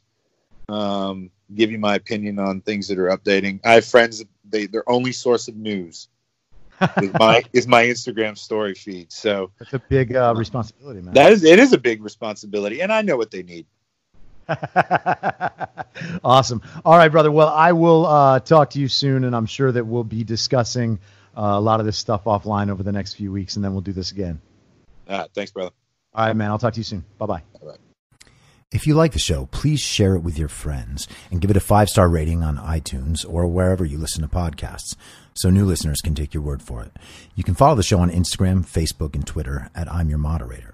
If you have feedback, you can email heymoderator@imyourmoderator.com or use the hashtag HeyModerator on Twitter. If you'd like to support the show, search Be Reasonable on Patreon, where I'll have additional daily-ish segments in a special podcast feed of the show, as well as my writing and audio readings of those articles. You can also go to anchor.fm/BeReasonable and become a supporter there. Thank you so much for listening. Until next time, I'm your moderator, Chris Paul. Be reasonable.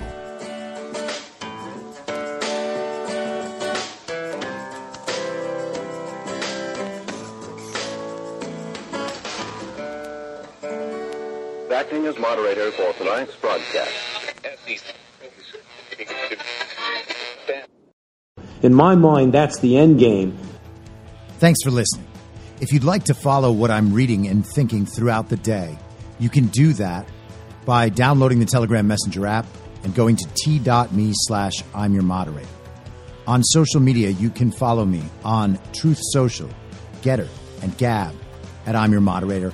I also have channels on Rumble and BitChute. If you'd like to follow the writing, you can find me at imyourmoderator.substack.com. The merch site is cancelcouture.com or go direct shop.spreadshirt.com/cancel-couture. If you'd like to support the podcast financially, the best place to do that is Ko-Fi. Go to ko-fi.com/I'm your moderator. And all of these details will appear in the show notes with each episode. I'll see you soon down on the range.